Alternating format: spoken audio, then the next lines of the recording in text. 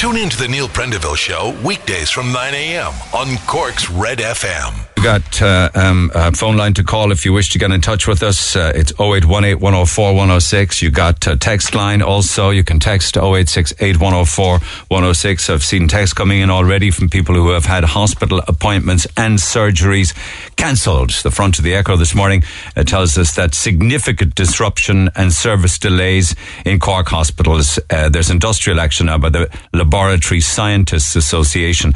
Apparently they have a 20-year-old ongoing dispute regarding pay grades and career progression issues. So cancellations of many inpatient, day case, elective procedures and appointments right across the country. And Cork, of course, also patients facing more delays, as the Mail says this morning, as lab scientists go on strike. Now, I know this morning, and I don't even know if it's been freed up yet, the Jack Lynch Tunnel, all sorts of chaos down there with traffic backed up for a long time. The barriers came down again this morning.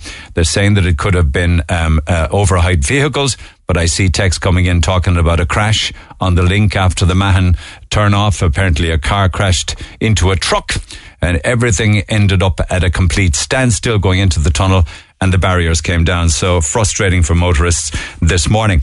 The death of Santina Cawley makes many of the newspapers today. Many of the red tops seem to have had a conversation with Michael Cawley, the dad of Santina, where he says I'm haunted by the horrors of it.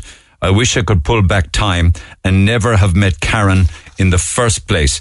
Meanwhile, of course, Santina's mother, Bridget, continues to ask the question, why did you do that to my baby? So I know that Bridget spoke to Paul Byrne at Virgin Media News yesterday.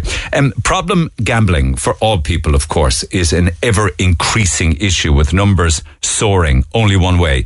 Obviously, when you say soaring, it's upwards, but particularly amongst young people, targeting young people who then become vulnerable young people, who then become addicted young people. And a lot of it to do with the power of advertising and the immediacy of gambling because of a mobile phone in your hand. So the Mail this morning talks about the alarm at teenage problem gambling. So they want to ban gambling adverts before the watershed time of 9 p.m. I mean, that's on live television, isn't it? I mean, how many young people are even actually watching live television anymore?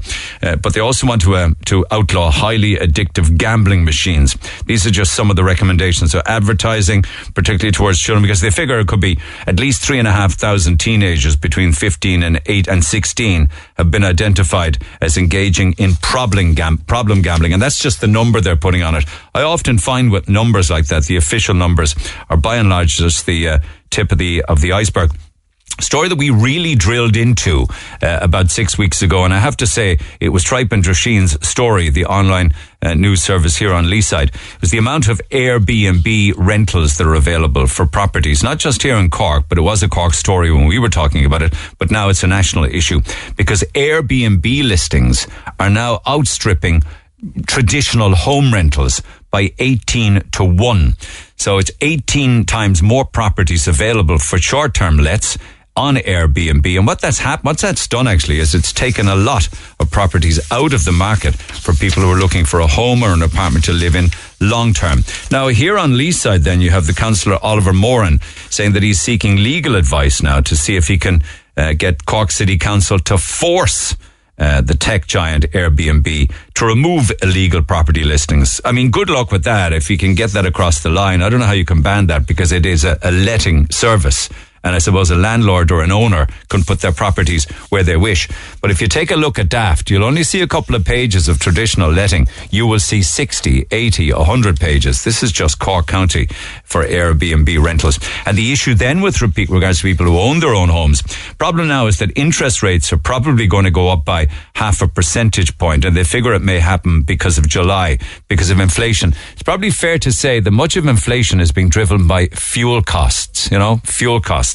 And that is putting all prices up. Now, I'm sure there's a bit of gouging going on at the same time, but no matter where you look at it, inflation at certainly 7, 8 or 9% means that people will have to pay more interest on their mortgage. And the Times this morning, according to Bonkers, says that you could be paying €400 more a month, even on a modest mortgage of €250,000. I hate mentioning stories like that because it makes people anxious and worried.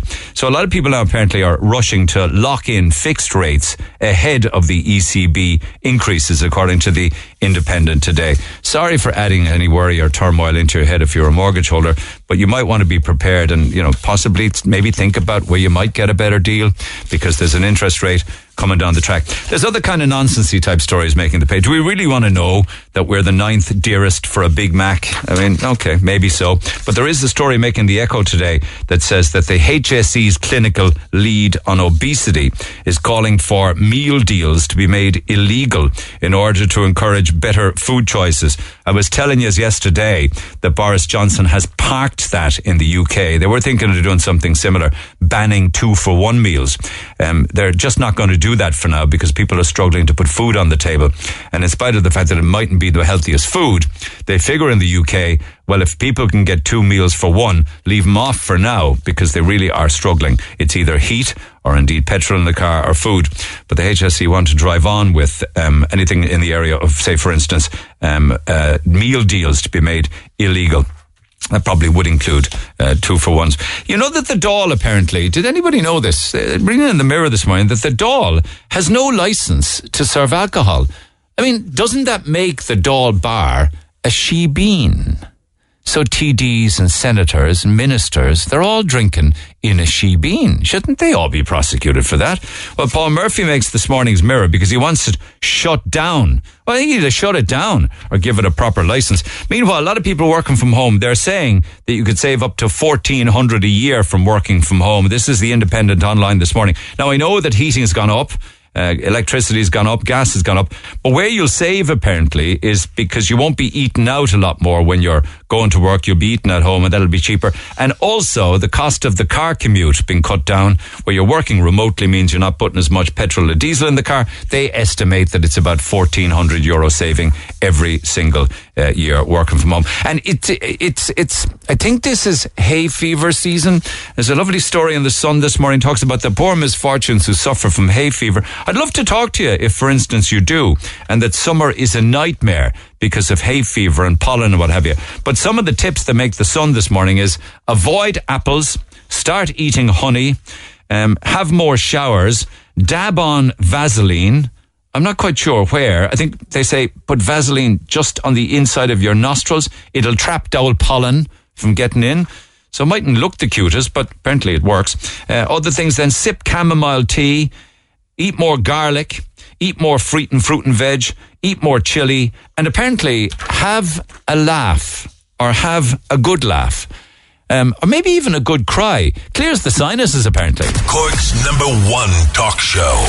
The Neil Prendeville Show on RedFM. Talk about things that people consume, actually. The Pope has bad knees, apparently. Francis, he's 85 years old now. He's having problems with the knee department. And apparently the doctors are trying to give him all sorts of things like a wheelchair and a cane and physical therapy and medication. Apparently the man from Argentina at the age of 85, all he wants to deal with his knees and to ease the pain and to get him a bit more lubricated is to drink a shot of tequila every day. Apparently he thinks that's the way to go, a shot of tequila. Anyway, text 0868 104 106. Pick up the phone on 0818 104 106, which is exactly what Helena has done. Helena, good morning.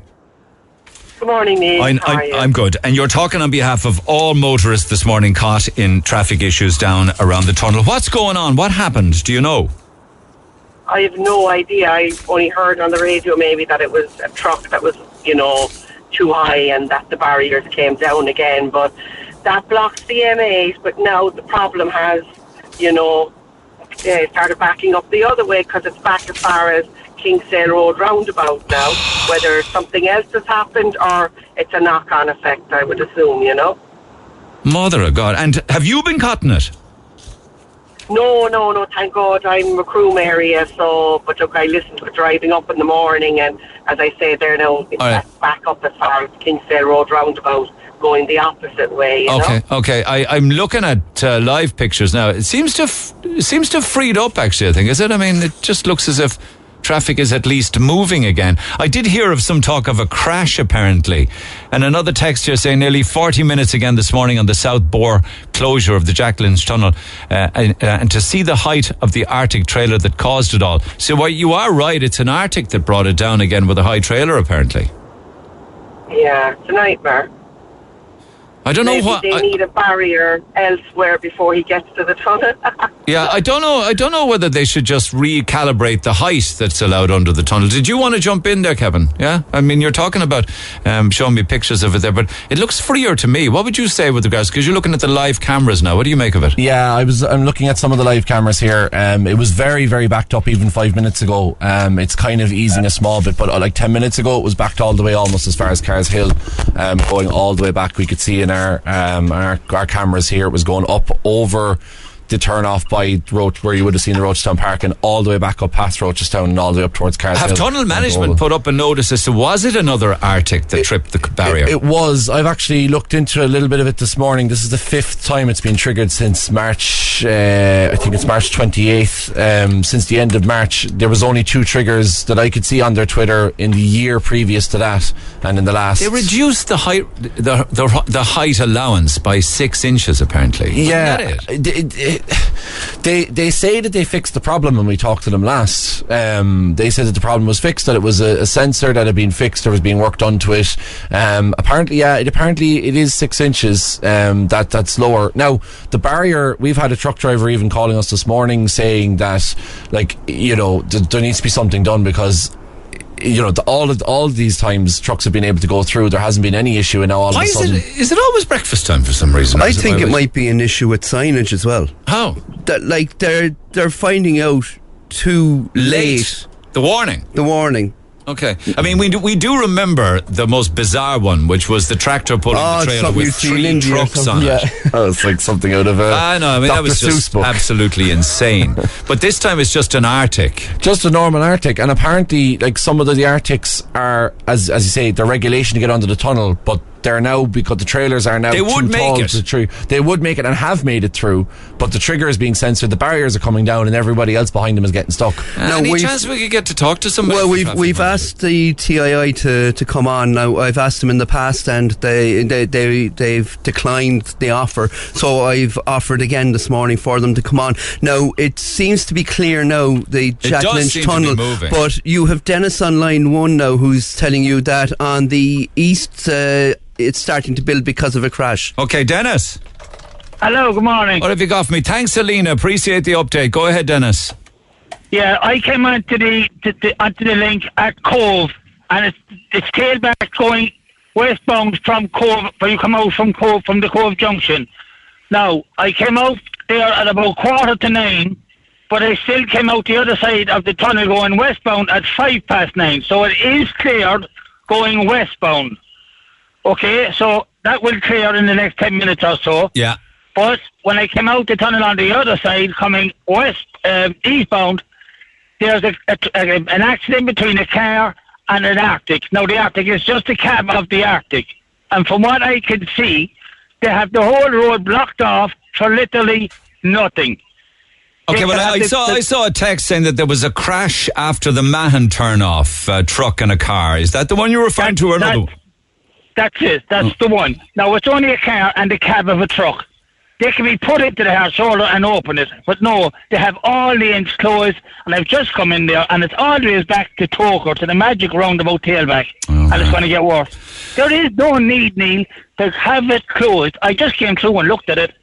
And just take the truck and the car in off the road. Get it off the road. I know what you're saying. They have about 2 cars and 4 motorbike blocking the whole thing, and there's no need for it to be blocked at all. All right, Dennis. Fair play to everybody who gets in touch in emergency situations like this for updates, live updates. Christy.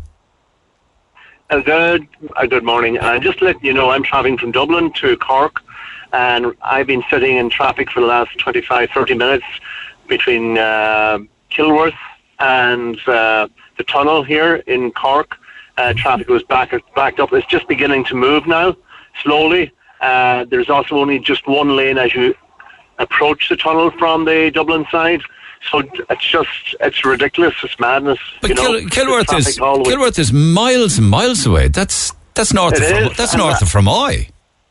Yeah, well, it's just beginning to move now, but there's huge amount of traffic backed up all the way. And are you moving at all, or are you moving slowly away? Just a small amount, but unfortunately, because of the roadworks here, the road will go into one lane from two lanes, going into one lane as you approach the tunnel. So that's where we're at the present moment. Okay. It's very, very slow. Yeah. So you're late for whatever appointments you have in Cork then, Christy? Yes.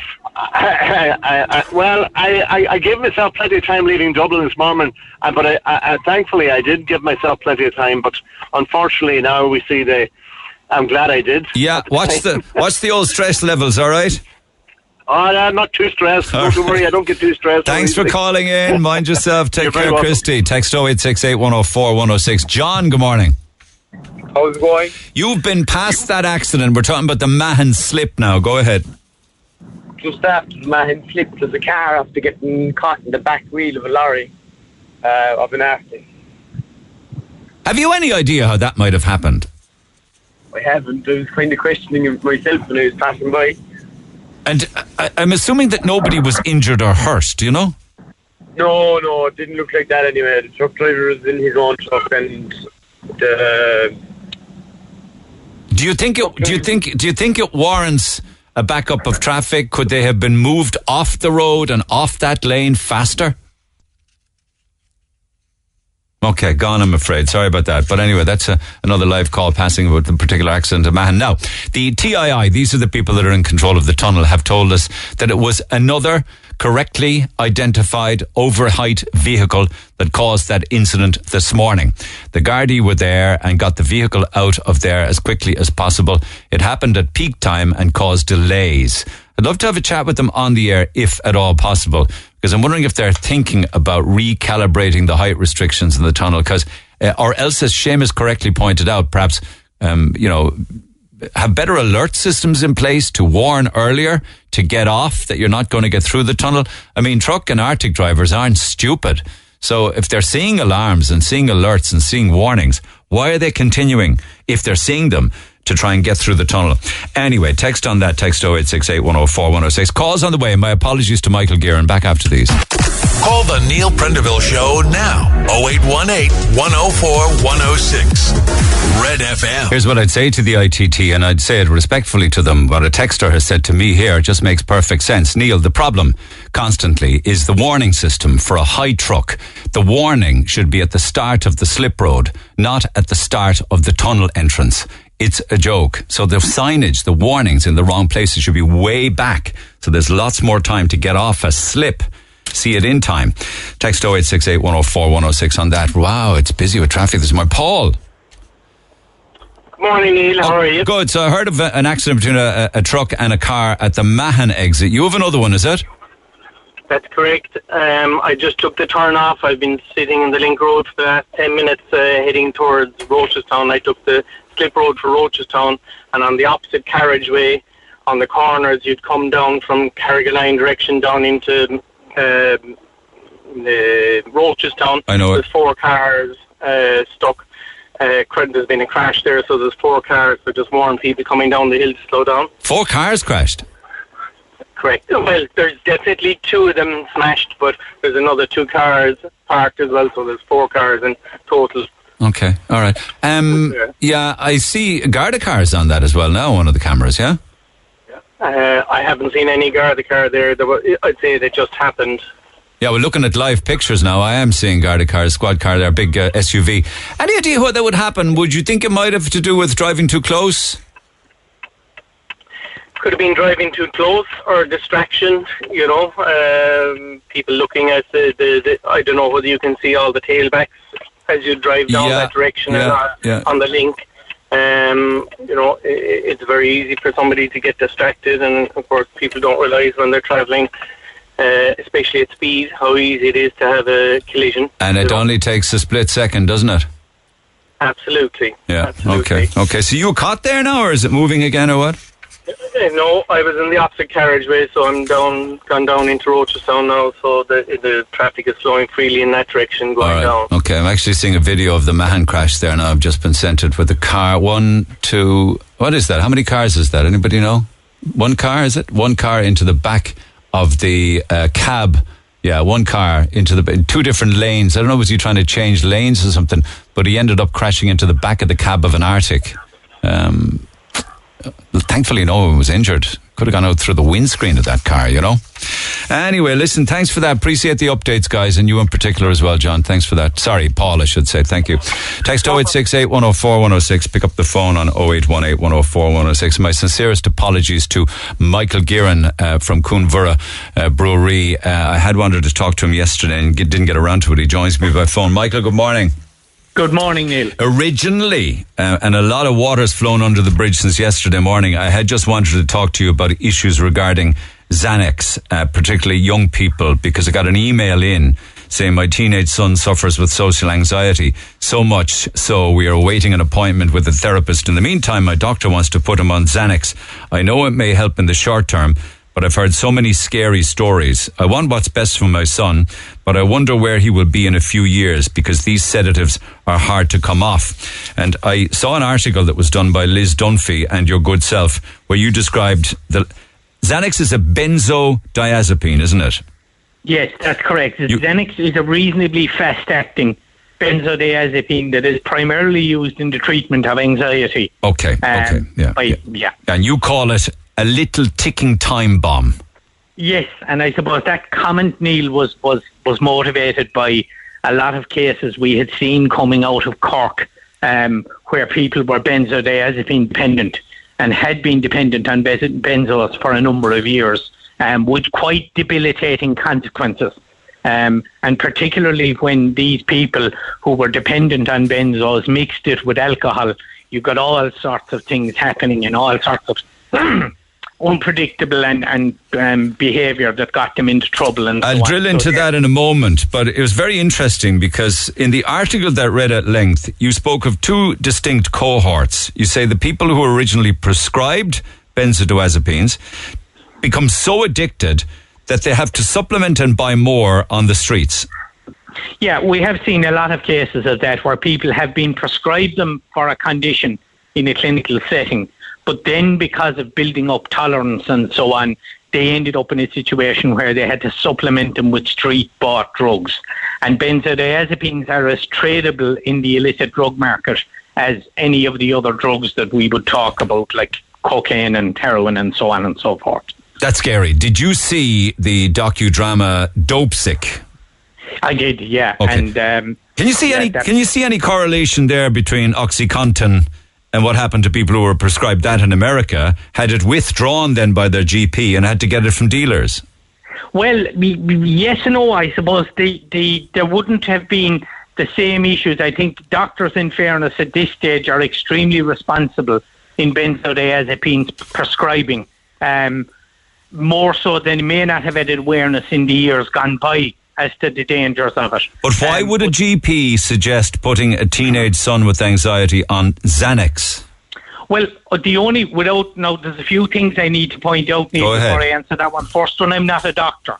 But I would. You are an addiction counsellor, though. I am, but from a medical point of view, I wouldn't be qualified. But I could see a case whereby that young person could be very debilitated by anxiety, and that there is a possibility that the doctor may prescribe a very low dose for a very short duration to stabilise that patient. And that in itself, there wouldn't be anything wrong with. I suppose the issue with benzodiazepines, and not that it's happening to a great extent now, would be indiscriminate repeat prescribing.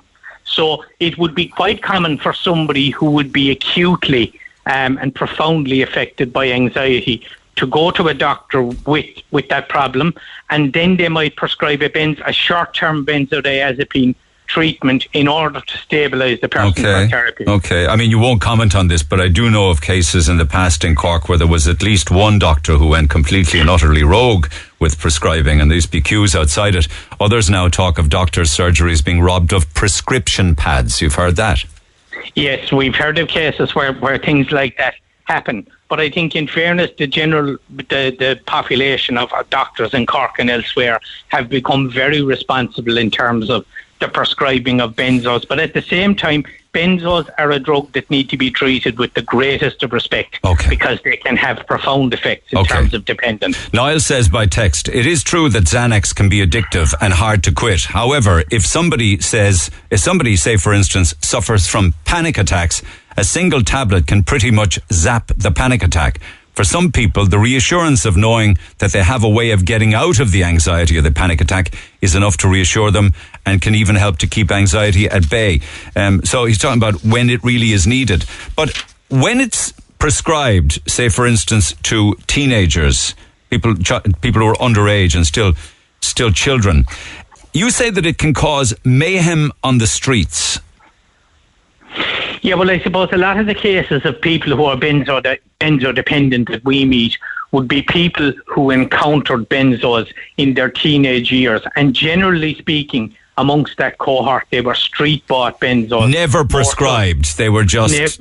They weren't prescribed. They were bought in the same way that they would have bought other illicit drugs. But they would tell you that the benzos were the most problematic of the substances that they were taking, and very often these people would present taking 3 or 4 things simultaneously, but the benzos would be their highest concern. Okay. Could it be, when we hear of court reports and young people before the courts for crazy, violent behaviour that we just can't understand, could it be benzos? Certainly clients would say to us that when they mix benzos and alcohol, they tend to behave in ways that are totally out of character, sometimes engaging in behaviour or committing acts that would end up with them being before the courts, yes. So certainly a mix of benzodiazepine and alcohol is a cocktail for the disaster, really and truly. They have a nickname, don't they, benzos, particularly Xanax, I suppose. They're called charge sheets. They call, I think they refer to I think they refer to the combination of alcohol and benzodiazepine as charge sheets, yes. That it will get you into trouble and you will end up in there's case histories in the article with Liz Dunphy where you have people waking up in cells after a blackout and they have no idea why they're there. Yeah, and I suppose that's the scary part about it, and that clients often report to us when they find themselves in these situations, they actually have no recollection of what they have done. But it's important to point out, Neil, that the majority of these cases result from street-bought benzodiazepines rather than any medical professionals operating in any way that's unscrupulous, because that isn't the case. And those street-bought ones then, are they a different benzodiazepine that would be prescribed by a GP in the sense that are counterfeit or dodgy? Well, they're counterfeit, and by virtue of the fact that they're counterfeit, we can't say with any degree of certainty what might be in them. So anybody who is buying street-bought benzodiazepines, or for that matter anything else, runs the risk that there is some contaminant in that product that could cause them serious harm. So they need to be very careful in that respect. But I know I referenced dope sick, but you do say in the article that people who are prescribed benzos are supplementing with street-bought tablets, and then you have the people fully relying on street-bought benzodiazepine to feed their habit. Why would they have to? Is it that they become so addicted to it, to the Xanax or whatever the GP's given them, that it's not strong enough, the dose anymore, is it? You see, it's a phenomenon across all addictions that as people progress with the addiction, they develop tolerance. And as a person develops tolerance to any substance, no matter what it might be, they tend to need more of it to get the same effect. And you see similar parallels with things like alcohol and street drugs as well, where somebody would start out taking so much per day or whatever the case might be, but because their tolerance to the particular substance builds up, they start taking more and more and more. And that's the reason why you see sometimes people who might be taking benzodiazepines on a regular basis prescribed, topping up that supply from street sources. Is there a chance they would have gone back to the GP looking for a higher dose or more tablets, for instance? Well, in some cases they may have, but obviously GPs would be responsible in that regard, and there would be a maximum dose which they wouldn't exceed, which is quite rightly the case. Would a GP who saw somebody struggling with addictions then withdraw the prescription and in a sense make things worse? I can't answer that question. I would imagine that if somebody went into a GP and said to them that they had developed a problem with the medication, that the GP would assist them in every way that they could, in terms of stabilising them from a medical point of view and then referring them to somebody like ourselves. And why is it such an acute problem in Cork? You referenced that per capita benzo dependence across the country is highest on the north side of Cork City.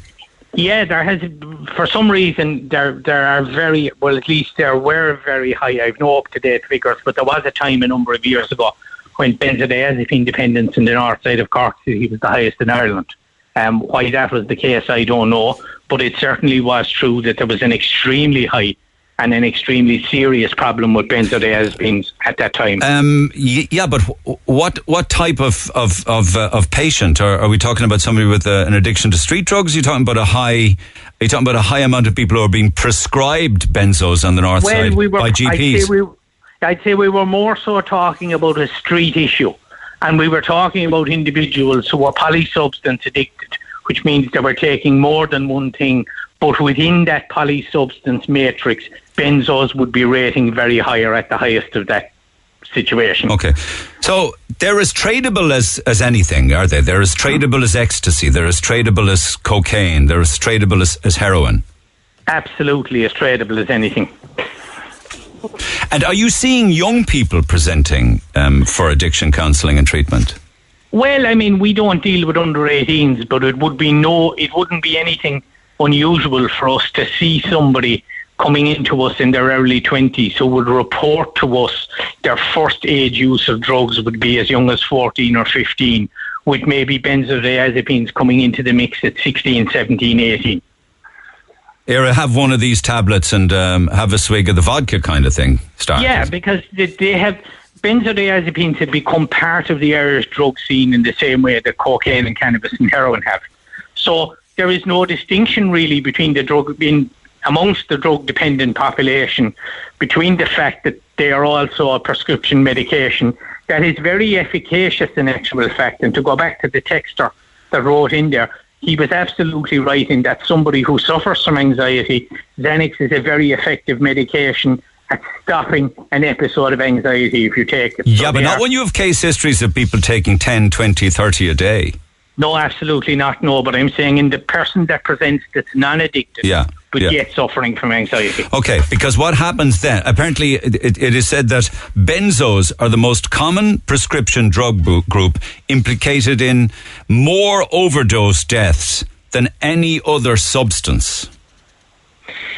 Yes, and that's a very interesting statistic, I believe, from the drug deaths in Ireland index, that there is an extremely high percentage of the people who die from drug poisonings that benzodiazepines are a factor. They may not be the only factor, but they are in there in a very high percentage of cases, which is again very concerning information.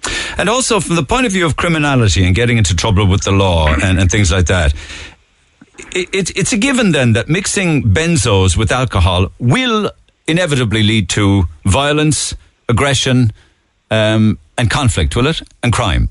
Well, it's not inevitable, but it's extremely highly likely that somebody who might be abusing simultaneously alcohol and benzodiazepines might behave in a manner that would cause them to engage in a violent act or get in some other trouble from a criminal perspective.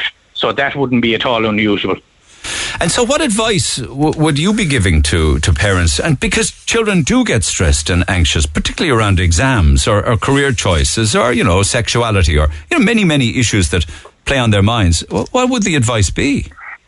Well, the advice would be that, first of all, the most important thing is to create an open communication culture within the home where people feel that they don't have to bottle up things and that they can talk about them in an uninhibited way. And if the parent has any concerns, should the adolescent go to see a doctor about medications that they're prescribing, they should certainly speak to them and seek reassurance around it.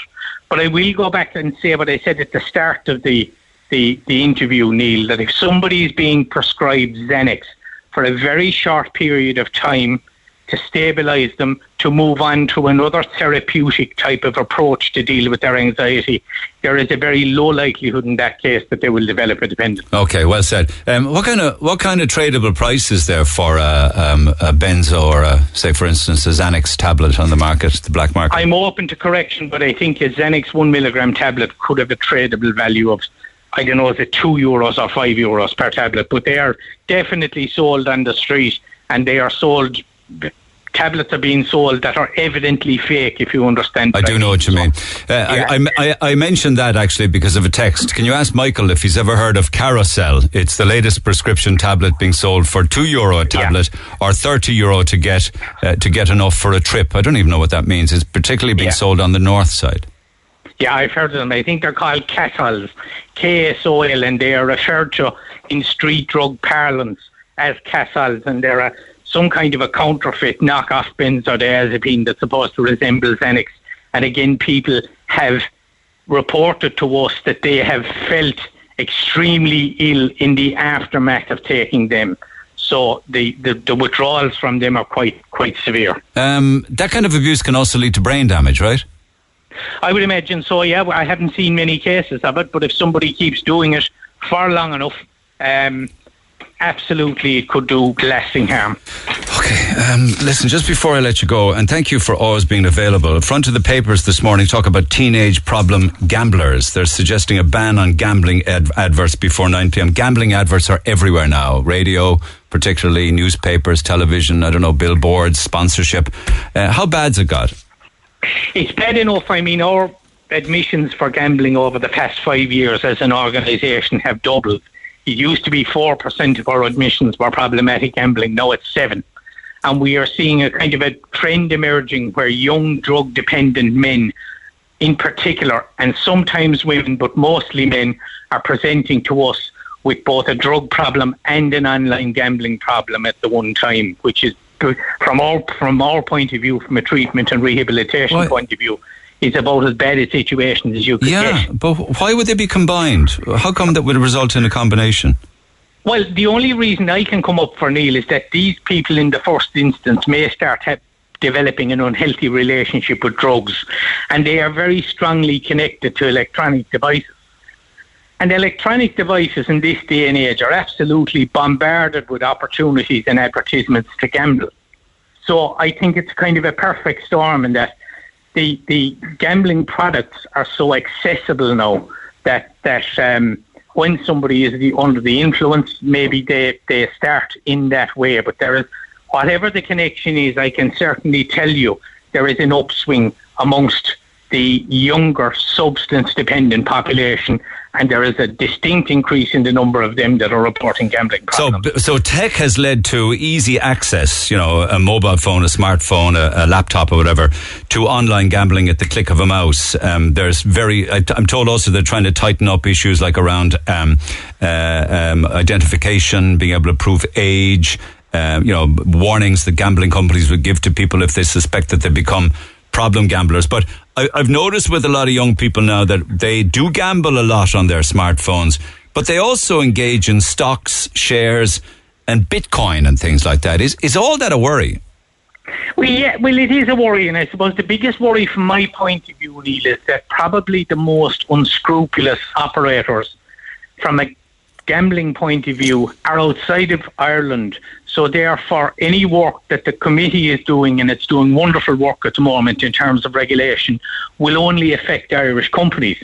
And Irish companies historically have been the most responsible in terms of not trying to necessarily draw in young people and that kind of thing. And the web is a worldwide phenomenon. Yeah. So if they're overseas, they're untouchable, is it? That's what I'm saying. Yeah. Yeah, so because Google will bring you to anywhere in the world. All you need is a credit card or a debit card. Yes, and there are in some cases, very targeted, active, almost aggressive advertising campaigns directed at certain demographics of society with various games and so on. I remember somebody telling me recently that they were on an online app watching a Premiership match in England, and that during the course of that match, there were open 100 opportunities to place a bet. In other words, you could have a bet in the first free, the first corner, the first goal, the first yellow card, and all these other type of permutations. So gambling companies in that case were creating countless opportunities within one sporting event, for people to bet. And that can be all very tempting for somebody. It's a very nasty, vicious addiction, isn't it, gambling? It is. It's a very hard one to handle, and I suppose what's making it harder to handle are the constant reminders now that you see in terms of advertising and so on, where gambling is more or less in your face all the time, whether you are on a computer or looking at a television at a sporting event at least. Listen, thanks for taking the call. As always, food for thought. I want to get some calls and texts on the air after 10, but thank you as always, Michael, and continued success with your work. Michael Gearan, the addiction counsellor in Coonborough Brewery. You can text 0868 104 106, and indeed, if you feel that you may need help, or perhaps you might know of somebody that might need help, Gamblers Anonymous are at the end of the phone on 087. This is the Cork number, Gamblers Anonymous, 087 285 9552. I'm Rory. And I'm Valerie, and you can join us for the very best in local, national and international sport every weekend on the Big Red Bench. That's the Big Red Bench, every Saturday and Sunday from 6 on Cork's Red FM. Get it off your chest. Text the Neil Prendeville Show now. 086 8104 106. Red FM. Now, big response so far this week to my giveaway to Paris, with return flights for 2 from Cork with Vueling Airlines. So you got accommodation sorted for you and whomever you choose to take with you in Paris. A €200 voucher for the Loop. Access to the Aspire Executive Lounge at Cork Airport while awaiting your flight. And if you're driving up there, free parking at the airport for the duration of your trip. And the airport now has 40 scheduled routes serving 8 airlines this summer, and Vueling fly from Cork to Paris early 3 times a week should you choose to fly with them. I flew with them in Spain last week, a fabulous airline, beautiful planes. So the idea here is that you text or email your most memorable holiday moment. It can be anything from your childhood or going out with pals or heading away on your first sun holiday with your family or indeed your buddies. It could be, leaving cert holiday. It could be your first holiday as a married person, as a couple with children, whatever the case may be. So text or email. Text 0868 104 106. Email Neil at redfm.ie. Now I have lots of texts and emails and I want to get to those across the morning this morning, so I'll be giving it an awful lot more time. I'll be coming back to the topic we were talking about before 10 o'clock a little later on. But this is very time sensitive. I want to do this now. Can I just tell you that 100 years ago today, 100 years ago today, we got our city back from the British after, 700 years of occupation and grief and drama and death and upset and sadness. And 100 years ago today, we got Cork City back from the British. We became a republic, we became independent, we became free. I think it's an incredible statement to make, because it was 100 years ago today, and they are marking that this morning at the barracks, at Collins Barracks. And if you want to get up there, it's still not too late. It's open to the public. So 100 years ago today, the British marched out and the Irish marched in. I want to chat with the curator of Collins Barracks Museum, Sergeant Dennis McGarry, on that incredible day 100 years ago today, after the break. Get it off your chest. Call Neil Prendeville now on 0818 104 106. Red FM. A very special good morning to you, Sergeant Dennis McGarry at Collins's Barracks. How are you? I'm very well, and Neil, and yourself? I'm good. This, my friend, is a very, very big day, because it was on this day 100 years ago that the official handover from the British to the Irish of Collins's Barracks. What a day! Can I just ask you a little bit about what the sense and the atmosphere would have been like in Cork ahead of the handover 100 years ago today?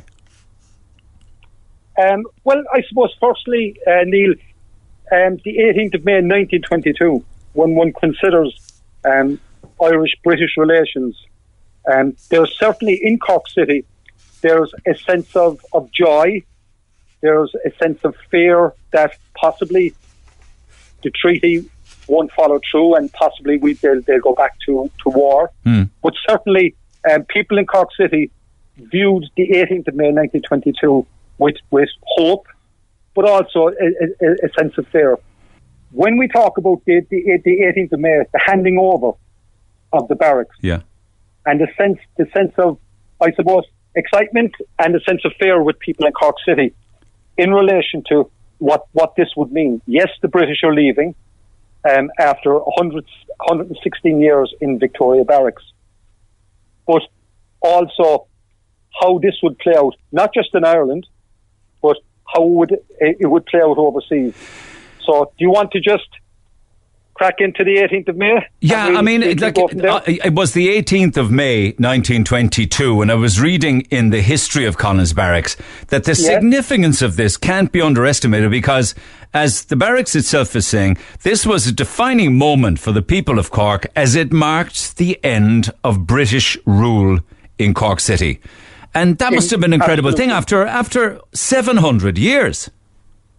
Oh, absolutely. And as I said, 1806, the barracks opened here. Victoria Barracks opened in 1806, and the 18th of May, 116 years.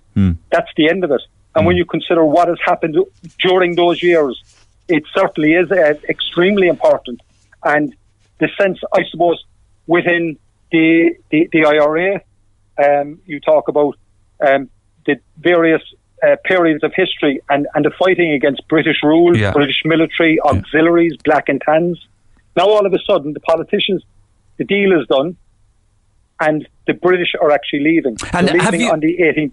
And do you have any history there, any documentation that was left by the British as to say how they felt on that day, or how Major General Strickland, who I believe Strickland wasn't the nicest guy in the world, sure he wasn't? No, Peter Strickland was the divisional commander here. Yeah. Now that would be similar to a general officer commanding a brigade, Munster, or in that sense. Now, Peter Strickland was absolutely shocked at the speed in which the decision was made to withdraw British troops out of Ireland, and the speed in which they wanted these British military to leave. So Peter Strickland had some of his papers. He had a major issue with it. He said that the decision is made, but the speed in which they're being withdrawn was a huge issue. So he would have been there, for instance, during the tenure of the burning of Cork, the arrival of the Tans, the arrival of the auxiliaries, the arrest of McSweeney, the shooting of McCurtain, all of that. Peter Strickland would have been in situ there. So when you talk about what he's seen happening in the city, what the military, the British military, did in Cork City, and for it to be, I suppose, the signing of the treaty on the 6th of December 1921, and the speed in which the decision was made to withdraw troops, like the RIC were more or less disbanded. Yeah. The British Army marched out on the 18th of May. Yeah. And when you consider, you're talking about what was happening on the day that the British Army left. Yeah. And you have Captain Hugh McNeill coming from Beggars Bush Barracks in Dublin. So did he drive in with members of the Provisional Government and the Free State Army through the gates, is it? No. What actually happened, at approximately 5 p.m, Captain Hugh McNeill, a National Army officer, as well as a government representative, arrived at the gates of Victoria Barracks. Wow. Now, they arrived with an advance party from the Cork No. 1 Brigade of the IRA. Yeah. And he was the guy that was taking the handover. So it is Captain Hugh McNeill is the person that's taking over Victoria Barracks. Right. And at the gate, he's met by Captain G.J. Mahoney, a British military officer, who escorts him on an inspection of Victoria Barracks. And while they're moving around, they're also looking at inventories, because certain items, it could be furniture or fittings, were actually being left behind. I wonder how Mahoney would have felt about bringing an O'Neill around. It's like me bringing somebody and giving somebody my home, isn't it? Absolutely, but I suppose you and I, in hindsight, you're thinking, with all that's gone on and in relation to British rule in Cork and the IRA, this is Captain Hugh McNeill is a professional soldier. So he's coming with a government representative, and it's a process. It's official, is it? It's a very official thing. It's would he have felt a sense of victory, McNeill? Would he have felt a sense of excitement or one-upmanship? I suppose we'd be doing it a disservice to say that he felt one-upmanship. It was the War of Independence was a long, drawn-out affair. And absolutely, some of the the events that happened over that course of our history. We know when we say we're talking our collective history. So did the Union Jack come down then? Because I heard that the British Army under Strickland cut the flagpole. Is that right, Sergeant? Yes, they did. And Captain McNeil was questioned that decision by the British military to cut the flagpole down. And he was told that it's customary when they leave a military barracks or post that they cut the flagpole down. So yes, they did cut the flagpole down, and the Union Jack was put in the back of one of the vehicles, and that was it. And they left. And of course, as I say, as we've covered already, the provisional government, the Free State Army, went in their place. And as the fella says, the rest is history. We were then looking down the barrel of civil war. But at the time then, of course, and this isn't your remit or your area, I'm only just mentioning it as, because it's significant. The city was still recovering from the burning of Cork, and Patrick Street probably, and many of the streets were probably under a lot of construction at the time because they were decimated in 1920. So all that was going on as well, wasn't it? Now, can I just go back, Neil, just 1 second? When we're talking about Captain Hugh McNeil receives the keys of Victoria Barracks from a Captain J.J. Mahy, a British officer whose responsibility was the handover of the barracks. Yeah. Now, Captain McNeil handed the keys to Commandant Sean O'Hagerty, and he's OC Cork number 1 Brigade of the IRA. Right. So Captain McNeil, representing the government, representing the military from Beggars Bush Barracks in Dublin, localised hands it over to a Cork man. Yeah, localised it. Fantastic, isn't it incredible? So Commandant Sean O'Hagerty, he in turn hands the keys over to Commandant Sean Murray. And Commandant Sean Murray ended up becoming the first Irish commanding officer of what was Victoria Barracks. Obviously now is Collins Barracks. And then was changed subsequently some years later to Collins Barracks. In fact, I know other significant moments within the history of the barracks under Irish rule and Irish occupation, obviously, as the Republic of Ireland, would have been the visit of President John F. Kennedy in 1963, wouldn't it? In June of 1963. Yeah. Now, I suppose when we're talking about when we fly through the names, when the barracks opened in 1806, the British referred to it as New Barracks. Then it was Cork Barracks. Victoria Barracks in 1901, the death of Queen Victoria. 1923, the government decided we'd call it Michael Barracks because the National Museum, now Collins Barracks in Dublin, had been named after the chairman of the provisional government, the commander-in-chief, being Michael Collins. Yeah. And in 1925, we changed to Collins Barracks. But President Kennedy's visit here, I suppose when we talk about our connection, and certainly President Kennedy's connection to Ireland, that was a huge affair for Cork.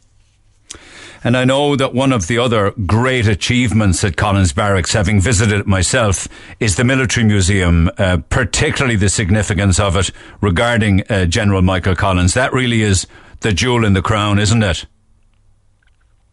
Certainly is. As the curator here in Collins Barracks Museum, I deal with a lot of young men and women from UCC, overseas visitors, and indeed men and women from Cork, from Ireland, who visit the museum. And certainly the Collins Room, it gives an overview on key periods or key events in Michael Collins' life, from his formative years in West Cork to his role in the GPO in 1916. I know, yeah. His leadership and direction during the course of the War of Independence. And you have, unfortunately, we'll go into the Civil War and Bale na Bláth, but there's a number of items on display belong to Collins, one being his diary that he had on his person when his remains were brought from Bale na Bláth to Shanakil Hospital in Cork. His pistol is on display. The original cross that marked the spot where he died in Bale na Bláth is in the museum on display. So with all the boards, the information boards, it gives people who may not have a high level of knowledge about Michael Collins or about these key events in our history. Yes. It gives them an overview so they get a broad understanding. Now, if it was you and I or somebody sitting down that has a good knowledge of Irish history, and we're sitting back and we're talking about the political background, the military aspect of it, we could talk for hours. Without a doubt we could, and I know that there are other wonderful things to view there. His great coat is there, his War of Independence medal is there, his rosary beads, correct, as you say. Most importantly, I suppose, of all would be his personal diary on the day. Do you have any plans to mark his killing, his shooting on the 22nd of August coming? Now, I suppose from a planning point for the Defence Forces, I wouldn't go into that kind of, like, that will be something that will be decided. It's under discussion, okay. This isn't the time. That will be decided by people closer to the day. But well, it will be the 100th anniversary of his death and the barracks named after. I'm quite sure it's significant to the barracks, without a doubt. It would be. Yeah, but again, like you and I discussing this here on this important day, we're focusing more on the 18th of May. And so on this day, the 18th of May 2022, there is of course a ceremonial parade, and there's a marking of the transfer of power to the Irish upon this day. Is it open to the public, and what will happen? Yes, Neil, it is open to the public, and the programme of events will be, there'll be a number of stands surrounding the square, different units putting their equipment on display for members of the public. The original gates directly at the top of Military Hill. We will have members of the garrison here will march back up in formation as the Cork Brigade of the IRA did on the 18th of May. Fantastic. So that'll be symbolic in relation to taking over the barracks. Hopefully, weather permitting, the Air Corps will be doing a flyover, and there'll be many schools have shown an interest. So there's a number of different schools will be bringing young men and women in, so we can celebrate our history. It's going to be a wonderful morning. I wish you the best of luck. Have a great one. It is, I was going to say it's a long time coming, but it probably is 100 years later to be looking back at a different city and the start of the birth of a nation. I mean, it's incredibly significant. It really is. But it is absolutely, Irish history. We have a wonderful history. There's issues, of course, in every country's history, but we celebrate our history, and hopefully, with members of the public being afforded the opportunity to come into Collins Barracks, they'll have an enjoyable day. We can have a chat and explain a little bit about our history, our military history, and going forward, we can celebrate many more events as Cork people. 10:30 start, isn't it?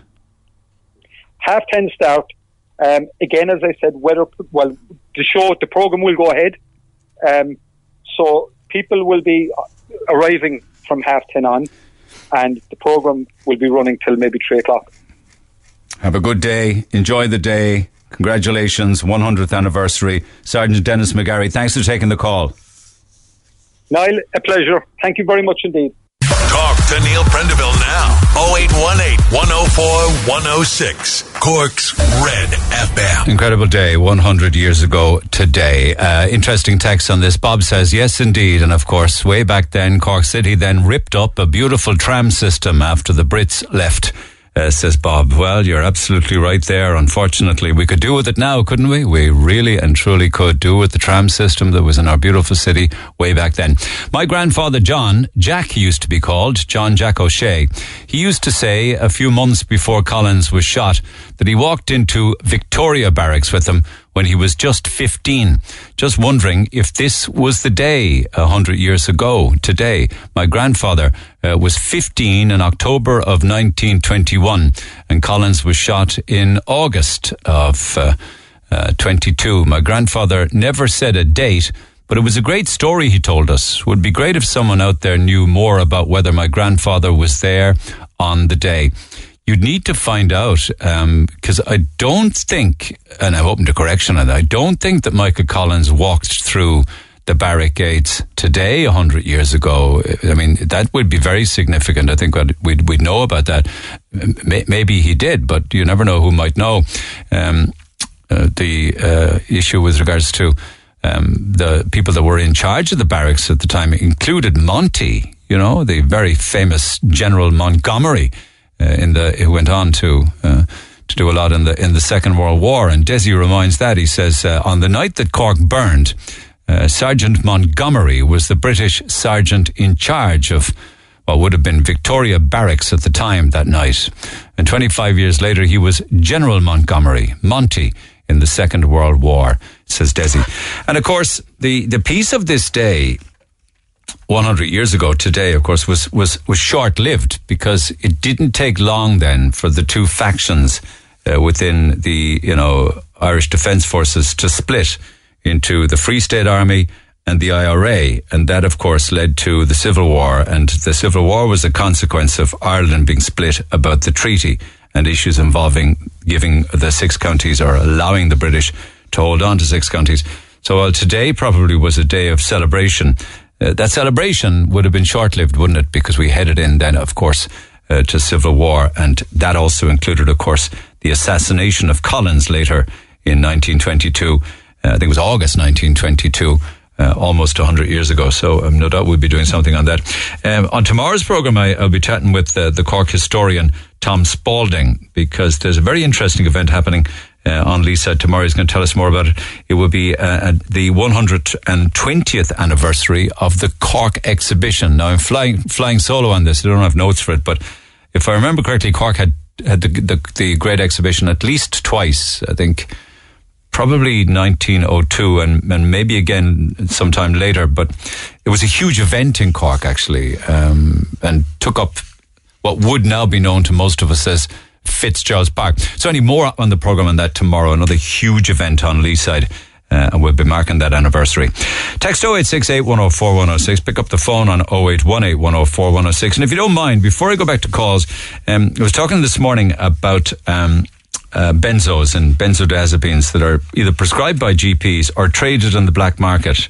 Dealers are trading them, and they're very, very accessible to anybody who wishes to use and abuse them. But the original text actually was from somebody who said that their son was suffering from social anxiety. The doctor wants to put him on Xanax. A lot of texts on this. Try to get him into a gym. It might build his confidence, and you'll be amazed what it will do for his mind. Exercise, gym, pumping weights, running, stuff like that. Meds have their role to play, but I would ensure that once they're on meds, that they're availing of other sports like CBT, art therapy, meditation, yoga, counselling. I imagine you'd probably include the gym in that. Meds for mental health issues don't fix the problem generally. All they'll do is lessen the symptoms. So a dual approach is needed, says Ryan. Thank you for that. Interesting thought. There are other options rather than benzodiazepines. The damage those meds do to a human can be irreversible. Some people can overcome all of this with therapeutic help instead. Angela says, it could be helpful. Anxiety is not easy to deal with. It could help your son. If it was one of my own, I'd avoid a prescription for benzodiazepines as much as possible. There's no easy answer, but wish you the best of luck, says on. One of the first duties of the physician, Neil, is to educate the masses not to take medicine, says Mar. Xanax can get addictive. Can you get another option instead? One or two more. I'm on and off Xanax for 25 years now. OCD, social anxiety, claustrophobia. I'm on and off Xanax for 25 years. I never became addicted. I only take them when I have bad periods. I can take it for months and then be off it for years with no problem. Everyone is different, but don't be against medication. It can help a lot. Bridget says, you shouldn't be on them for years, just for short periods. Ask about other options for treating anxiety. Another one, my doctor doesn't prescribe benzos. He has a notice up in his practice, says Helen. Xanax should only be used as a PRN. Now, forgive me for not knowing what a PRN is, but Xanax is a controlled drug. If someone gets a really bad panic attack or an attack of severe anxiety where talking doesn't help, then yes, Xanax can be a solution. It helps and it calms the mind for a time so you can rest.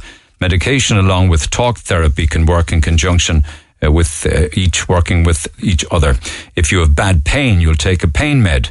Why suffer in a crisis when there is some help available? And a final one, it is true that Xanax can be addictive and hard to quit. However, if somebody says suffers some panic attacks, a single tablet can pretty much zap it. A lot of text there to 0868 104 106. I want to chat with Francesca, I should say, my apologies, who has also used Valium, or at least, Valium is similar to product to, I guess, Xanax. Francesca, good morning. Good morning, how are you? I'm good. And tell me your own situation. Do you mind me asking why you prescribed it first? Well, I've been attending a GP regarding my anxiety since I was 15 and now 32. 7 years ago, I had a nervous breakdown, at which point I was given quite large doses to take when as needed. That was my first introduction to it. Of Valium, was it? Valium, yes. So basically after that, I came off them after a few months and I stayed away from all medication for a number of years, but my anxiety was very dramatic, so they started giving me sort of 20 at a time to take when and as needed. And over a year or so, my anxiety became unbearable. I was struggling in college, I was struggling to sit through lectures, and my GP began prescribing me Valium 3 times a day in a low dose over a 6-month period. The only way why was the anxiety becoming unbearable? Was it that you were becoming immune to the dose? I think so. I think I was becoming dependent on using Valium as a way of managing my anxiety. I wasn't addressing the underlying causes, you know. Yeah, that's interesting because the texter also said that it doesn't cure the symptoms. I mean, it doesn't cure the issue. It just eases the pain or eases the problem as such. In the 6-month period that I was on the Valium, my life completely deteriorated. I no longer socialised. I gained a lot of weight. I didn't exercise anymore. I just struggled in college. I actually failed college. I actually struggled even to find housing. Obviously, there's a crisis, but I struggled with managing my life and basically ended up in the homeless services. And they actually were the ones who realised I had this strong dependency. And as my medication was locked away for the safety of all the residents there, I actually was not given access to the Valium, and that's how I managed to withdraw. And what were the withdrawals like? They were very severe. My anxiety was worse than ever. I spent many hours a day feeling unsettled and having panic attacks. Also, during the 6 months that I was on them, obviously the effects wear off. You grow a tolerance to them, so they were becoming less and less effective. So I was withdrawing within the day when I was taking them. Yes. So I was ready to come off because my anxiety was higher than ever. Can you describe a panic attack for us? Well, for me, I have had a range of panic attacks.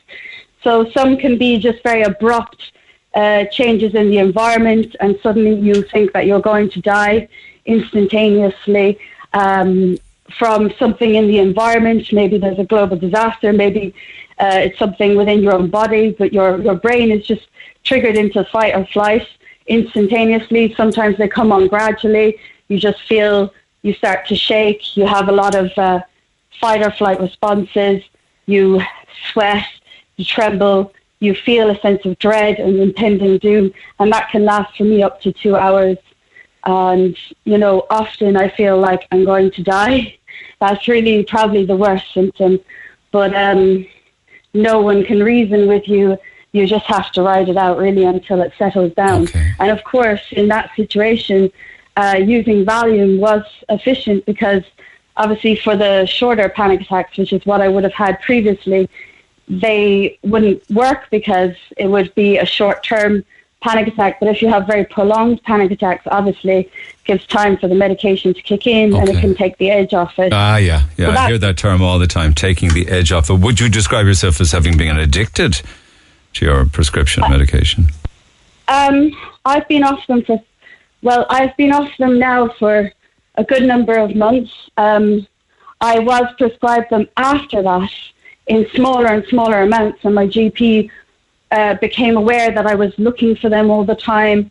And when they see that a patient is seeking them out, they tend to restrict access.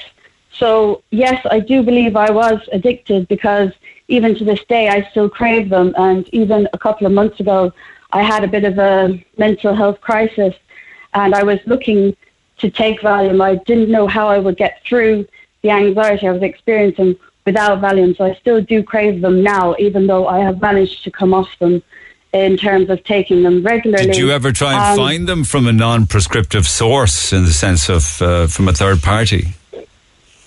No, because I would be against that. Yeah. It would be very dangerous. Yeah. But I feel like there's not much of a difference between dependence and addiction. I do still crave them, and like I said, I was looking for them. But if you access, say, A&E, they don't give them to you there.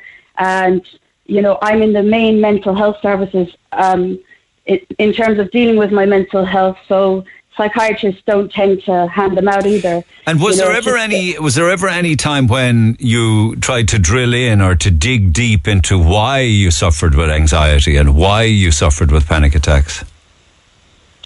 Absolutely, yes. I attend therapy regularly, and I have done CBT, which I found to be helpful. I attended sort of a program to help me with my mental health called Open Dialogue. I have attended a senior clinical psychologist. I have spent years and years in therapy, and really where my anxiety was coming from was a lot to do with the way my life had gone, traumas, life experiences. But the main reason for my anxiety, I believe, in recent years, is not having the right lifestyle and support network. And I actually am off all medication and supplements now, because I just have my life set up in a very specific way where I take time out to relax. I manage all the stresses with a good support network, and I'm still attending counselling on and off. But it does take... Yeah, and I know also you changed your diet and started on a much healthier diet. You also took magnesium supplements, you took B vitamin supplements, you started visiting health food shops for alternative treatments and what have you. All of that helped, didn't it? Yeah, I would. The one supplement I highly recommend is L-theanine. L-theanine is incredible. It's just an amino acid found in green tea, mainly some black teas and mushrooms. But basically, it's a harmless amino acid. It has the same effect as Valium, working on the GABA receptors, which are inhibitory receptors that calm the nervous system. And ashwagandha was something else I used, which is a stress adaptogen, which is also completely safe. These things you can buy online very cheap from sports shops. They're completely safe. And they would be plant-derived supplements, wouldn't they?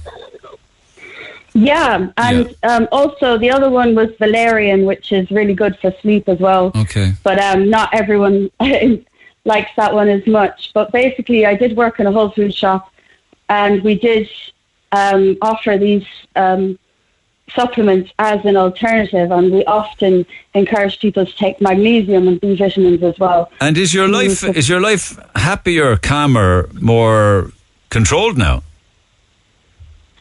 Absolutely. I'm not going to say I don't suffer from anxiety or I don't experience anxiety, but now I understand that there are certain lifestyle changes you can make, and they are more effective. For instance, my recent relapse of anxiety was from looking at the news. So obviously, censoring the sort of information you're exposing yourself to, the sort of people in your life as well. You have to make sure that your relationships are supportive, that you don't have toxic relationships in your life. Yes. And you have to kind of really look at your life. I also got into fitness, and that I found incredible. Like, amazing. obviously, yeah. It's amazing the impact that news can have on people. Bad news, negative news, unbeknownst to them, they're absorbing a lot of that. Even social media, all of the issues within social media, and that's a toxic environment at the best of times. You're absorbing all of that into your system, aren't you? Yeah, and the media have a huge role to play. I was observing that in the headlines they try and provoke as much fear and anxiety as possible. So the second you read a headline, you're drawn into a very terrifying narrative, and you have to read the article. And as you read the article, you see, as you go through the article, that actually it's complete fear-mongering, that the information doesn't match the headline whatsoever. Yes, yeah. I am getting texts from people wondering the different supplements that you're on, but I'm slow to give them out for general consumption. I know what worked for you. Would you say the best port of call would be to somebody to visit a health food shop? Absolutely, and they're very knowledgeable. That's what I'm saying. They have the knowledge. Yeah. Yeah, and also, like, I really believe that, when you're experiencing anxiety, it is a signal to tell you that something is not working very well in your life. It is, our bodies have an incredible intuition to tell us that things in our lives are not working for us.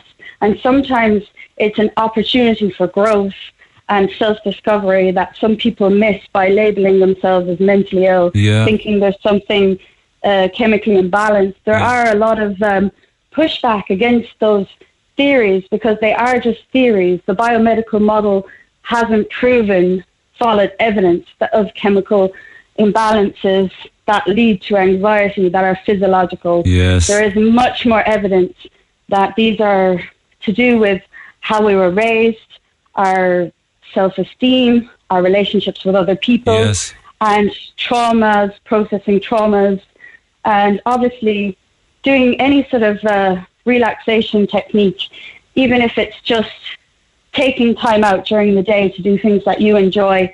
Doesn't necessarily have to be meditation or anything like that. Listening to music I find incredible. I listen to music all day long.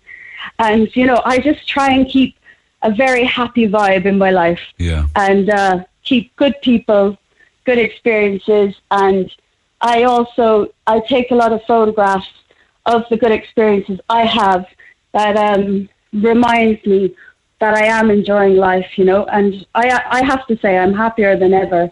And, that is from working holistically on my anxiety. Well, so good for you. So I would encourage people to, to just censor the sort of information they're letting in. That's really my best advice I can give. And it's superb advice. I'm delighted I've had an opportunity to talk to you. Thanks so much for coming on, and best of luck to you, Francesca. Lovely chatting with you. Thank you so much. Thanks. All the best. Text 0868 104 106. Back after the break. Call the Neil Prendeville Show now. 0818 104 106. Red FM. Okay, just to call this side of 11 o'clock, and of one of the issues that we dealt with earlier was that a teenage son suffering with social anxiety. Doctor wants to put him on Xanax, and they got me thinking about things like that and benzodiazepines in general, and then on to the little ticking time bombs that are being passed around the streets or outside pharmacies every day, unseen and not noticed by much of the population, but still they are highly tradable. A very powerful article by Liz Dunphy in the Examiner, where she actually spoke to Michael Gearan at the time, and I dealt with that earlier this morning, and from that many calls from you guys and texts as well. So just on this topic, just for another while.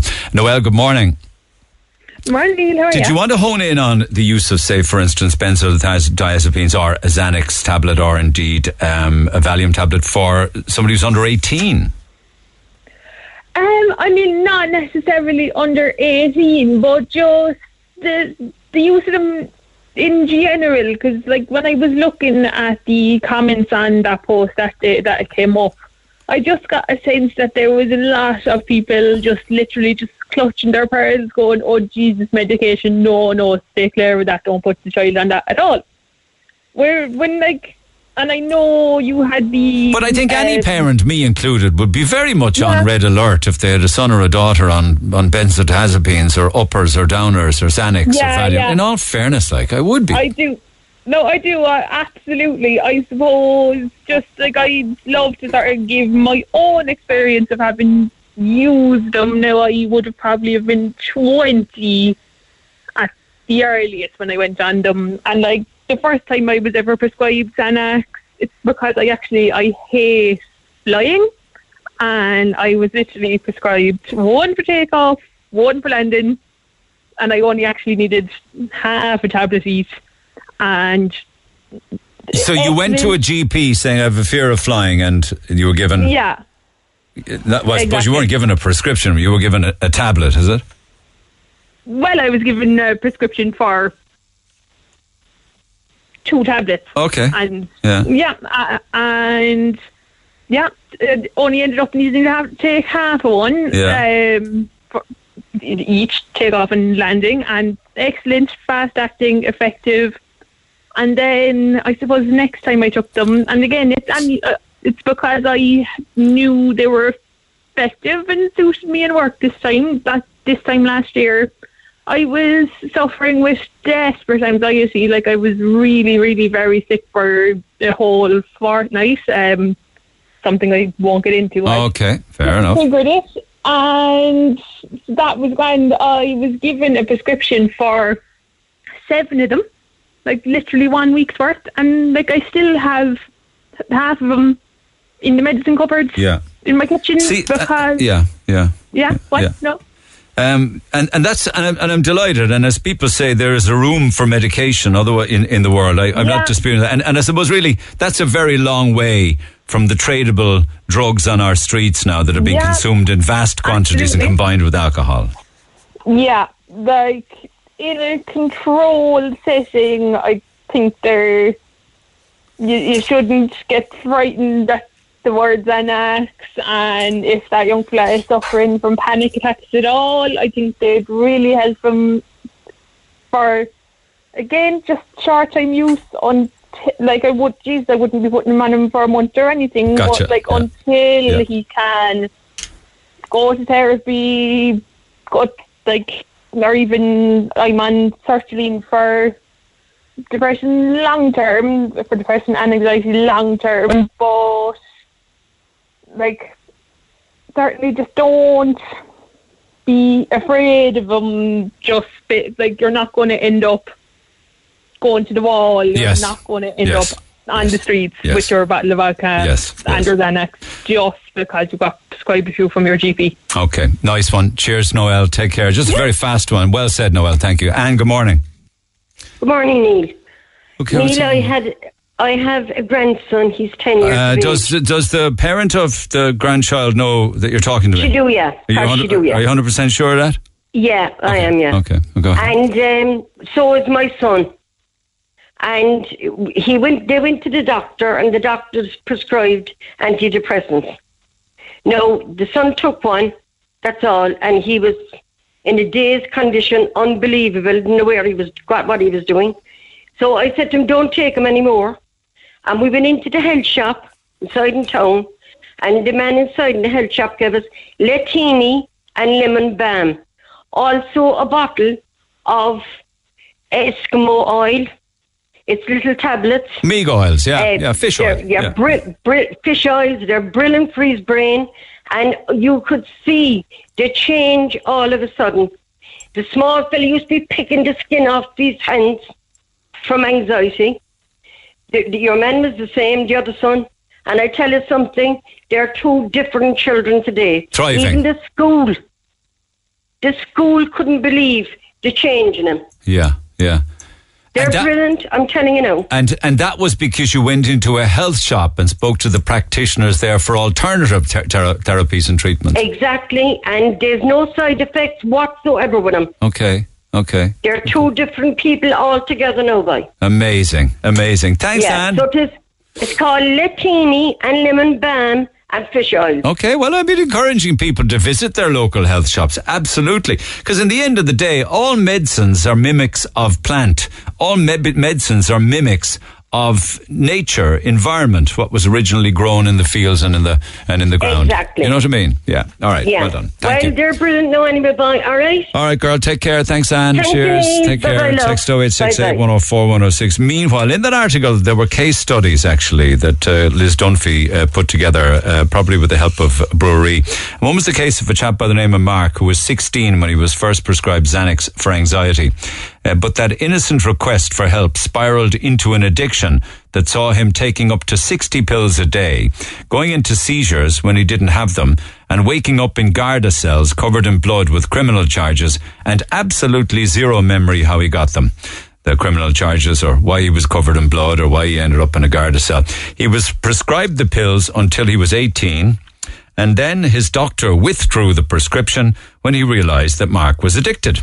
And the subsequent sickness of withdrawal drove him onto the streets to source them elsewhere. And he said, you can get them anywhere now. Cities, small towns, villages, rural places, anywhere.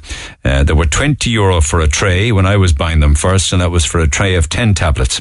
Of course, they came from different countries, different languages on the package, and they all weren't in a package either. He says you could buy them single, you could buy them anywhere. And of course, mixed then with alcohol, the result, he said, could be mental and violent. You'd wake up in a cell, no memory of what happened, no idea how you got there. Did I kill someone? Covered in blood. You just can't remember anything. Hey, it's Dave. Join me weekdays from 4 for Dave Max Drive, where I'll help get you home or give you a little lift at home. Big hits, loads of fun features and traffic info. What more could you need? Join me weekdays from 4. Dave Max Drive. 104 to 106 Red FM. This is the Neil Prendeville Show.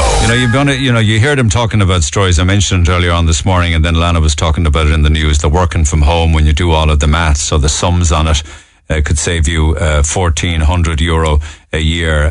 There's still a lot of people who are clearly still working from home in the private and indeed the public sector, because not all public sector is back. A lot of it is either still working from home or there's a hybrid going on, some days at home, some days at work. But it just reminded me of a story from the Telegraph on Saturday. I don't know whether I was reading it overseas, so I don't know whether you guys saw it or not. Probably did. It was probably carried in all the papers as well, where Jacob Rees-Mogg was making the news. He was declaring war on the British civil service. I mean, he was a brave lad, to be honest with you, to come out and accuse civil servants of working from home. They can choose the days in the UK as to what days they want to work from home. And he's accusing them of working from home on Mondays and Fridays, because they think that, the working week is actually shorter than it really is, and that the Mondays and the Fridays were taken as work from home days for ulterior motives, I suppose. My words, not his. So he said he was getting frustrated at the refusal of civil servants to return to their offices full time, months after the government lifted all working from home guidance during the pandemic. In fact, himself and Boris now want to lay off 91,000 civil servants in the UK. And the civil service unions are now saying, if you even think about that, whether it's a dream or a nightmare or a reality, you will have a strike of civil service workers right across the country.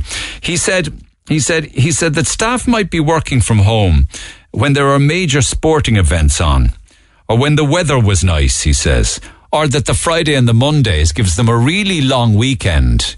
I'll work from home on Fridays and Mondays, thank you very much. Friday, Saturday, Sunday, Monday. It's like an extra long weekend every weekend. That's what he's alluding. He said we're going to have to compare notes with the Met Office because we've got the evidence on Mondays and Fridays that these are the days that civil service workers are taking. And it seems to be coincidental that they're also the days when there's a lot of sporting activity. We're going to check the forecasts, and also we need to have evidence of Lord's test matches, whether there's a test match or cricket on the Friday or the Monday. So working from home used as an excuse for long weekends, he says. I just thought it takes one brave man to say things like that, Maybe if we do with a few politicians like that in this country. But anyway, text 0868 104 106. pick up the phone on 0818 104 106, and we'll pick it up after the break. Text the Neil Prendeville Show now. 086 8104 106. Red FM. It's very busy, and I will go back to phone calls again in a few minutes' time, but text from yesterday's programme was telling you of the thousands and thousands of people that were just walking out of A&Es because they were just waiting around too long. You should ask the question, why are they attending A&E with a bug? If the attendance fee was applied, would they be in there clogging it up, or would they cop themselves on and mind their kids at home with a bug like we all used to do back in the day? My conversation with Dr. John in Canada, who wants to practice here, who came over here, spent nearly $100,000 at UCC alone on fees, never mind how much it was to keep himself alive and a roof over his head in Cork while he was learning his trade in UCC. But then as soon as he'd finished, he was kicked out of the country.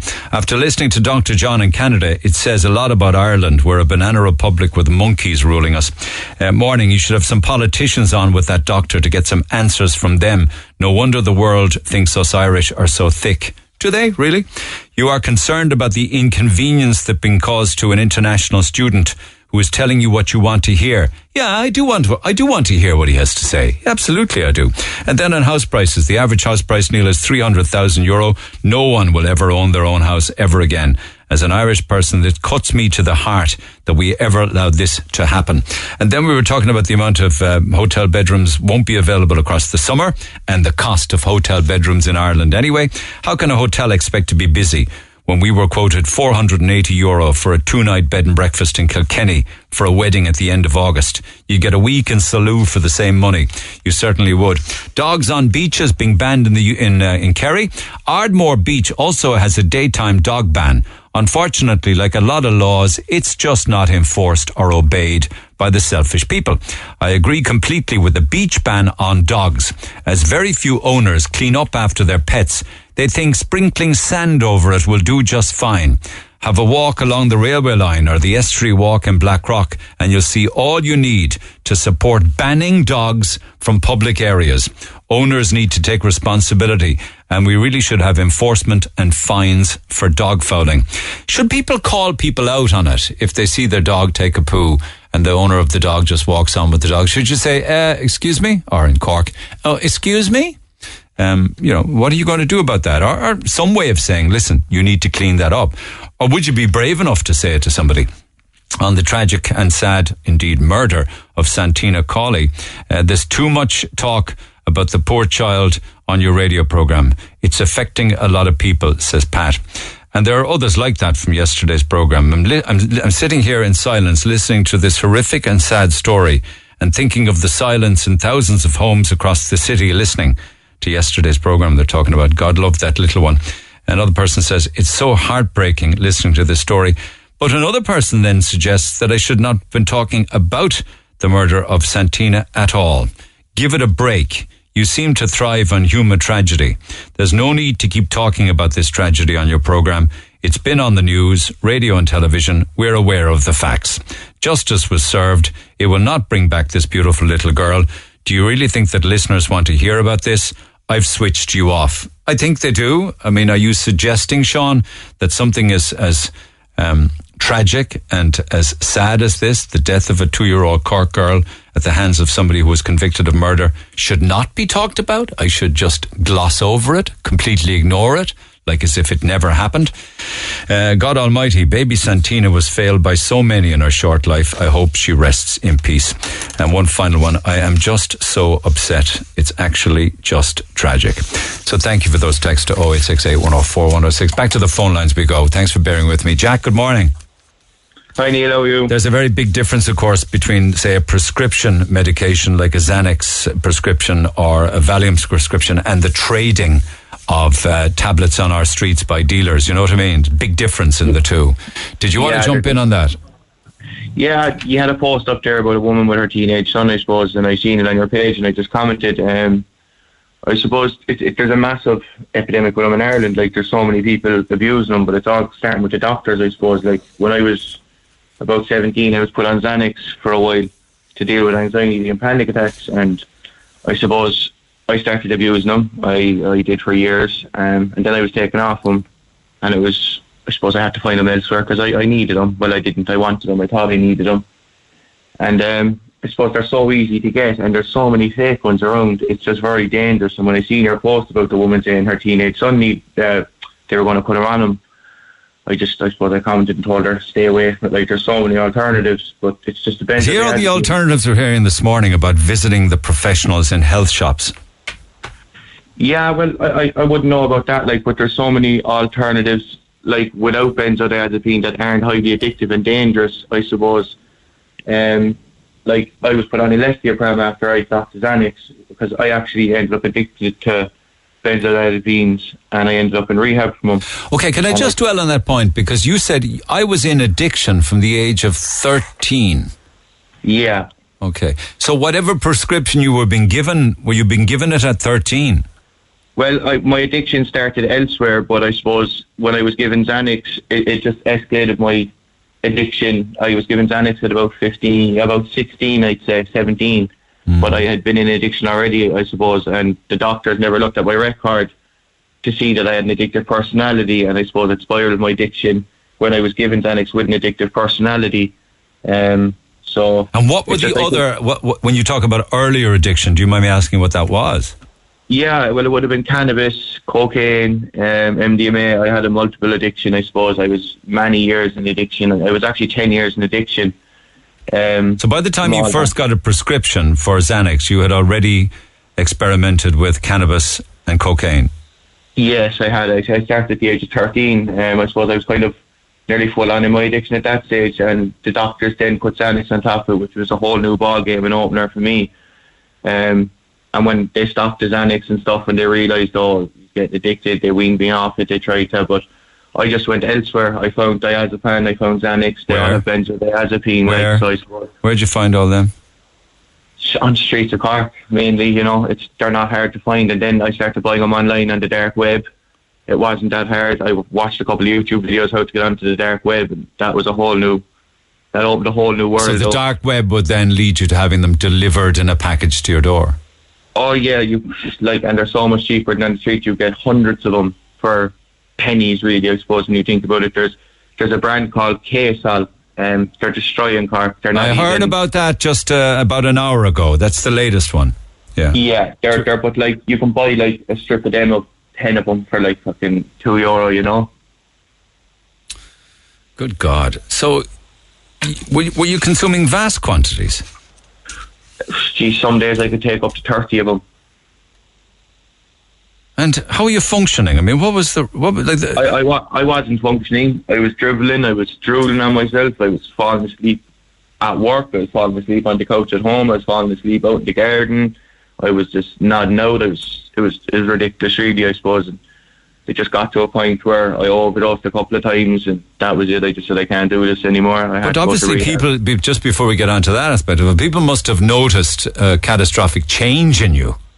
Yeah. I couldn't eat. My weight was going down. My parents knew everything. I suppose, it destroys your life. Like, you wake up, you feel you need to take them when you wake up. You take them throughout the day. You convince yourself, I need these to survive. I need these to function.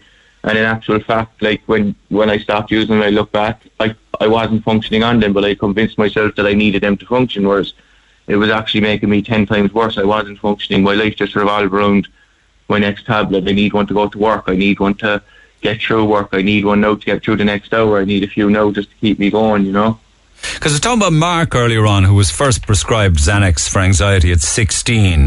That led him into addiction just like you. He ended up taking 60 pills a day. He would go into seizures. I don't know whether he was mixing with alcohol, but he ended up in Garda cells, criminal charges, complete loss of memory, no recall of how he got into, say, for instance, a Garda cell. I woke up there in the morning. Did you mix it with alcohol in the sense? You said you were just like going around like a zombie. Were you ever angry? Were you ever violent? Yeah, I was. I would have had outbursts at home, and I often got in fights with my parents, my brother, and I'd never know why. I'd wake up next morning, I could have bruises. Brother often actually had to just pin me down, and it's complete blackout, as you said. You don't even, someone could tell you a story and you wouldn't believe it. Like, it got to the stage where my parents actually recorded me a few times just to show me, and I suppose that was the wake-up call to go to treatment, was what am I doing? It feels like complete loss of control of your body. It's kind of like... What did they show you, that video? What was it? geez, there was a few, like, smashing up stuff at home, out in the garden, screaming and roaring at people passing because I thought they were robbing stuff out of the garden. I telling my parents they'd rob my drugs when I didn't even have any in the house, and my parents wouldn't even touch a drug. Like, they'd never even, I'd say they wouldn't even know what they looked like, convincing that they had robbed my drugs when there was none in the house. Complete paranoia. Like, but I didn't remember any of it. It was just like... So on top of all of that, then you had family members and your parents living in fear of you. Oh, completely. My mother had got to the stage where she completely stopped talking to me. My father didn't. They tolerated me living in the house. I'd say if I didn't go to treatment when I did, it was kind of the end point. I would have been thrown out of the house. But did you look for treatment? Was it forced upon you? No, I actually looked for it. I got sick of it, completely waking up, vomiting blood, nosebleeds from the cocaine, just completely tired constantly, no energy. It was just, it got to a point where I didn't want to live anymore, and it was either a choice of, I suppose, I was going to overdose and die, commit suicide, or I needed to change my life there and then. And something just clicked in my head. I went and sought help. I did meetings and stuff, and luckily the people in Fellowship House in Cork, they were a lifesaver. I don't think I could have done it without them. Benzodiazepines are the most common prescription drug group implicated in individual poisoning deaths in this country. Methadone is the next one after that. Alcohol. Yeah. It's crazy, like the amount of people even in treatment for benzodiazepines, and it's dangerous when they have to do like a 3-week wean off process. They have to wean you off. Talk to me about the rehab. Then you said Fellowship House, is it? Yeah, it's Fellowship House in Cork. It's part of the Tabor group. I did 90 days there, but before I went in, I had to go to Arbor House in Cork, and they did a wean off. I suppose you just gradually come off them. They give you a prescription for a certain amount of day, depending on what your, I suppose, your dose a day is. They bring you down constantly before you go in, because they want you off them before you go into rehab. I suppose they don't want you withdrawing in rehab, I suppose. And what do you do in the 90 days of rehab? What happened? I suppose you're doing meetings. You see your counsellor. You go through your problems. You see where your addiction started. Was there something that brought you into addiction? What traumatic events, I suppose, brought you into your addiction? Was there a traumatic event? You do group sessions, individual counselling. I suppose there's a lot to it. Like there's like a primary 6 weeks. You're in a big building with loads of people, and then you go into an apartment and it's independent. You try and, I suppose, get used to living again, looking after yourself, cleaning your apartment. Trying to get back to being. Did you have any contact with the outside world, parents, visits, anything like that? It was during COVID. I had no visits at all. I had my phone 3 times a week for an hour, and I was allowed video chat home. I suppose that was kind of it. That was the only contact, because it was during COVID that I was in there. There was nobody allowed come, so it was just 90 days in there. And I suppose 3 hours a week we had our phone, and it was phone home, video chat, and that was it then. Were you amongst other people similar age, similar circumstances, similar issues? Yeah, there was it ranged from 18 to 60. There was no specific age. There was people in there of all ages, and there was about 27 of us in there throughout the 90 days. But the kind of people come, people go, but there was always about between 20 and 27, I suppose, with us. Okay, so when you come out of rehab and you're clean and you're in good shape, the problem then is staying like that, isn't it? Yeah, it is. Like the thing they told us in there, which is a big thing, is people, places and things. I suppose the people around, the places you go and the things you're doing, which is a big factor for me, because I came back to, I suppose, the town where I lived, and I suppose a lot of the same things were going on. I was walking past people that were smoking cannabis. Well, I was trying to smoke. I said, no, I'm clean. I should go on, just one smoke. Like, it's only cannabis, it's not going to, it's not the tablets, you're grand, Can I just ask you a question on that? Because these things fire off in my brain when people say things. Why do people want to encourage other people to abuse and to take substances? Do they get some kind of consolation in that, or what? Go on, it's only one. Go on. Do they feel that things are better for them if they get other people to do what they're doing, or what? I suppose I never figured that out, but in my head I always thought, like, when people offer you cannabis, people in Ireland think cannabis isn't really a drug, just have a smoke of weed, you're alright, it's only cannabis, it's not the tablets or the cocaine you're taking, you won't go backwards. Whereas with myself, I found like the cannabis leads to other things, the stone isn't good enough off weed, I'll have a few tablets, and then I'm groggy, I want a bag of coke to wake me up, and I people think in Ireland it's a misconception that cannabis isn't a gateway drug, which I never would have thought it was when I was in my addiction, because I was, I suppose, blinded by it. But no, I would say cannabis is a gateway drug. I tell everyone stay away from it. Good man. How old are you now, Jack? I'm only 23. Okay. How long are you out of rehab? I'm out of rehab 10 months, but I'll be a year clean in 12 days. Fair play. It's great for you. It's also fantastic for your parents and your brothers and sisters, isn't it? Yeah, I'm still building relationships. I suppose I put them through hell, but it is good. It's getting better. It's day by day, 24 hours at a time. And if I can't go through 24 hours, I break it into 6-hour intervals. And I get through the days. You're an amazing, powerful character, in fairness to you. You really are. And what's the rest of your life going to be like? Jesus, hopefully a lot better. Now, what are your plans? Look, I have a child on the way now since I got out. I just work, really. That's my main focus at the minute. Get a car and hopefully find what I want to go into in life. I never knew. I suppose my whole life was blinded by drugs. I'm now trying to figure out what I'm into, what my interests are, what avenue of work I want to go down. I suppose what I really am interested in. So I suppose it's just time now to figure all that out for the next couple of months and then maybe head to college and see where I want to go with what avenue of work I want to go down. I wish you all the best of luck in the world going forward, and you have a baby on the way. That's you probably don't need me to tell you, but that's a game changer, I can tell you. Oh, stop! Yeah, many sleepless nights and stuff. Yeah, you might get lucky on the sleepless nights, but the responsibility that it brings. It's good that you're in great shape for that.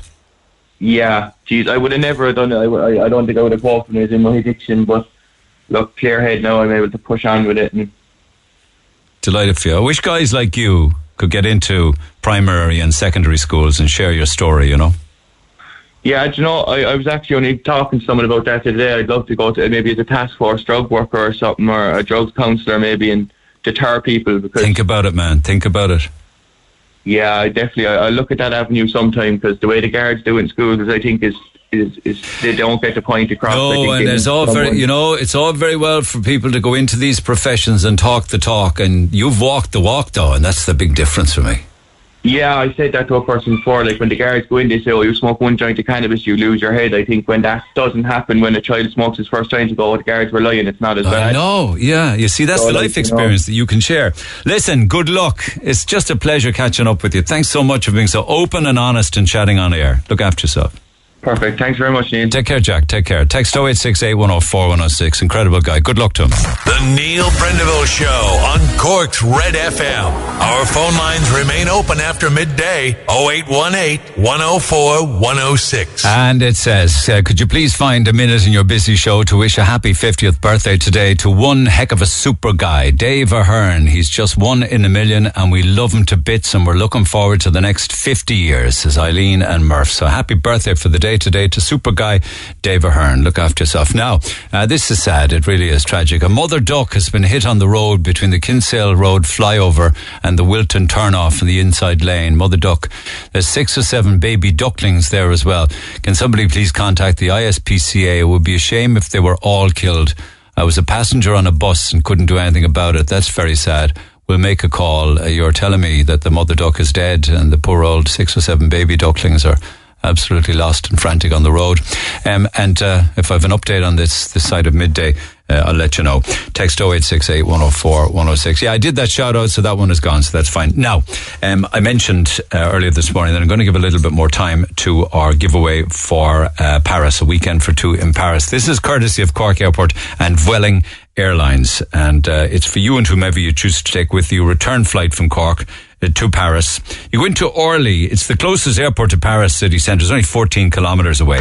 So in and out. We've sorted out hotel accommodation for 2 nights, a €200 voucher for the Loop, which is the big shopping arcade area at Cork Airport. And then while you're waiting for the flight, you will be in the Aspire Executive Lounge at Cork Airport.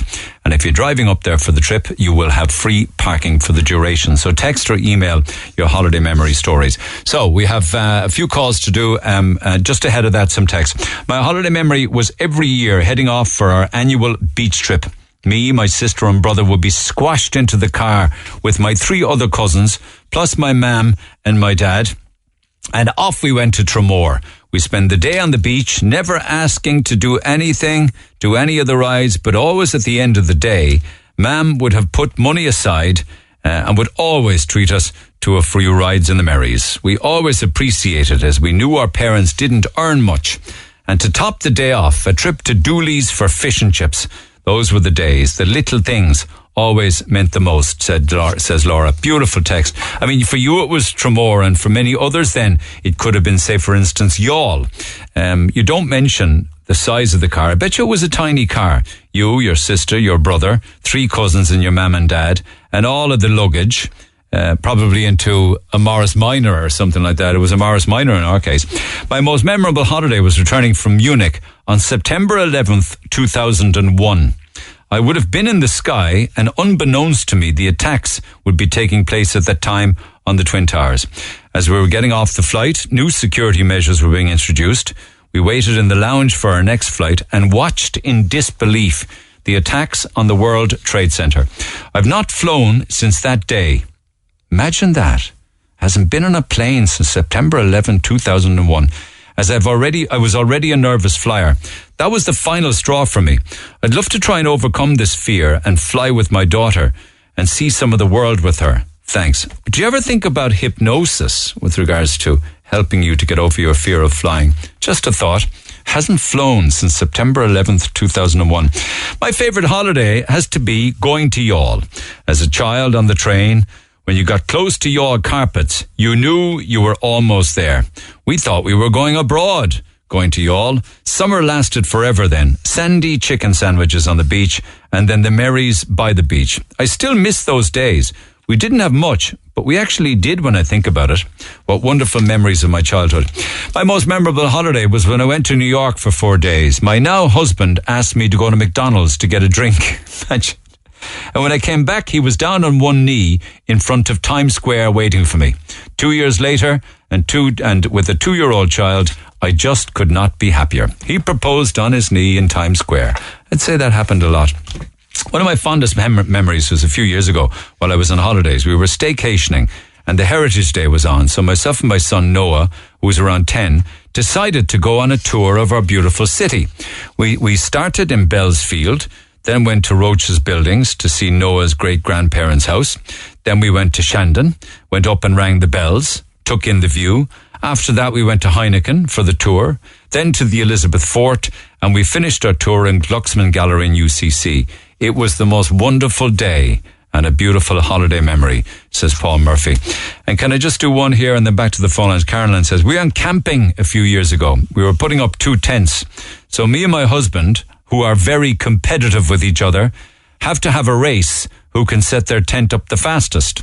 We were halfway through when my daughter came over saying, I fell off the monkey bars. I said, yeah, that's fine. Go ahead. Go away now until I beat Daddy in the race as to who puts the tent up first.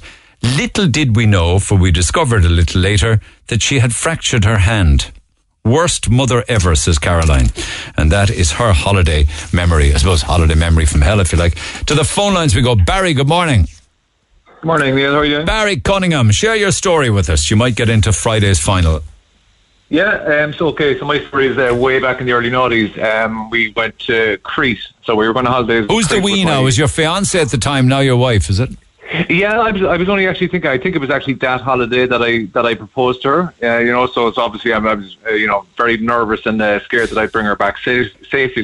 So I told her the most extreme thing I ever did was a bungee jump, and she said, "Oh yeah, I'd love to do one of those. I'll do one while we're here on holidays." But I kind of said no way, I can't go back and tell your parents that you're after hurting yourself. So I said, look, what we'll do, we're here now. Do you think she was a piece of china or something, Barry? Oh, but come here. If after asking her father, could I ask her? I'm not going to come back now with. I damaged her. Broken leg or broken arm or her neck, her neck in a brace. Exactly. Yeah, exactly. So I said, no, we can't have that. But the place that we were at then, they offered parasailing, so that's like the parachute out the back of a boat. So I said, look, let's do that. That'll be an extreme thrill. The 2 of us can do it together. And at least I'd feel kind of minding her or whatever.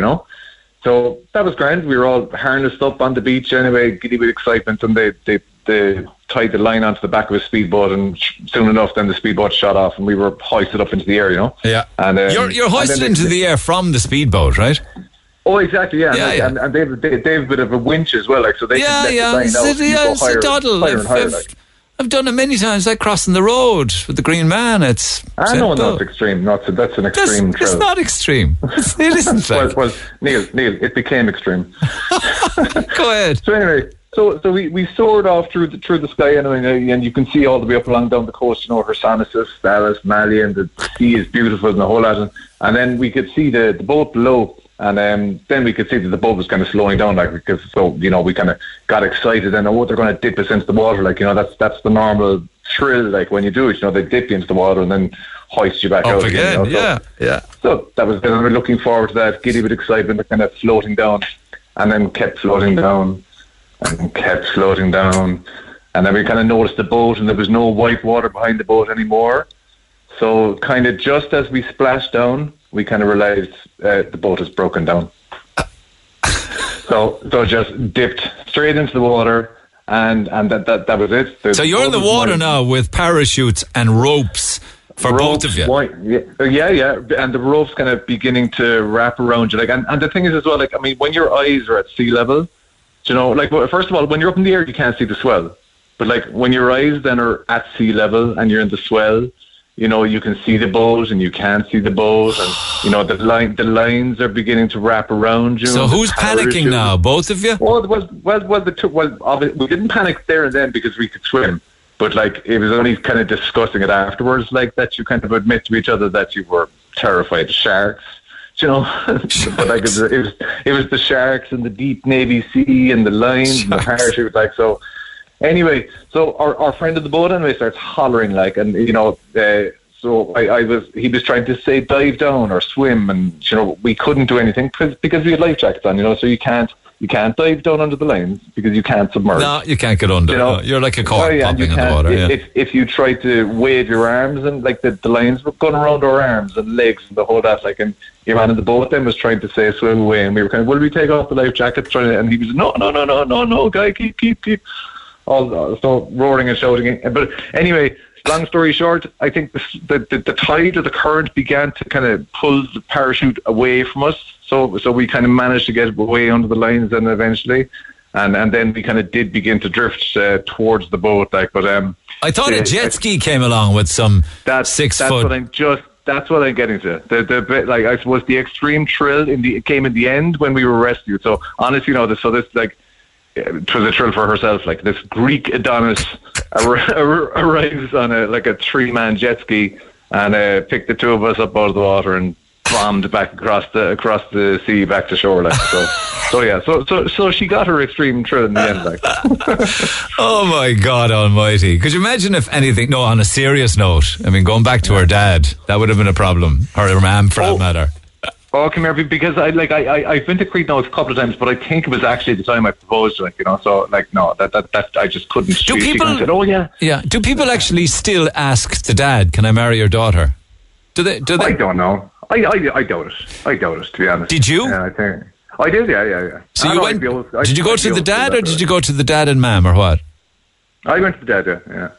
I went to the dad, and he was actually dying with a cold the same day, and he could barely talk. He was like, Brad. Whatever. But I asked him anyway.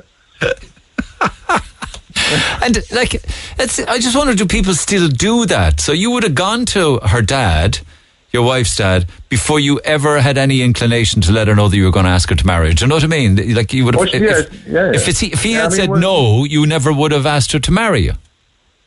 Well, I kind of told him I was doing it. So I'm not sure. I'm not sure I wouldn't have, but I kind of just let him know. Because don't you think that we're the going woman on holidays and this is happening? Yeah, but don't you think that the woman that you want to marry would want to have the excitement and the thrill of telling her parents, "I'm engaged"? I don't know. I suppose I'm just old school, so that's kind of the way. Yeah, no, it is. It is very old school. I'm just wondering, does it still go on? And that was in 01, 02. I wonder if it died away. I wouldn't say so. I wonder is it a case like I bet you an awful lot more women now are asking men to marry them, or women to marry women, or men to marry men. You know what I mean? It's just a changed world.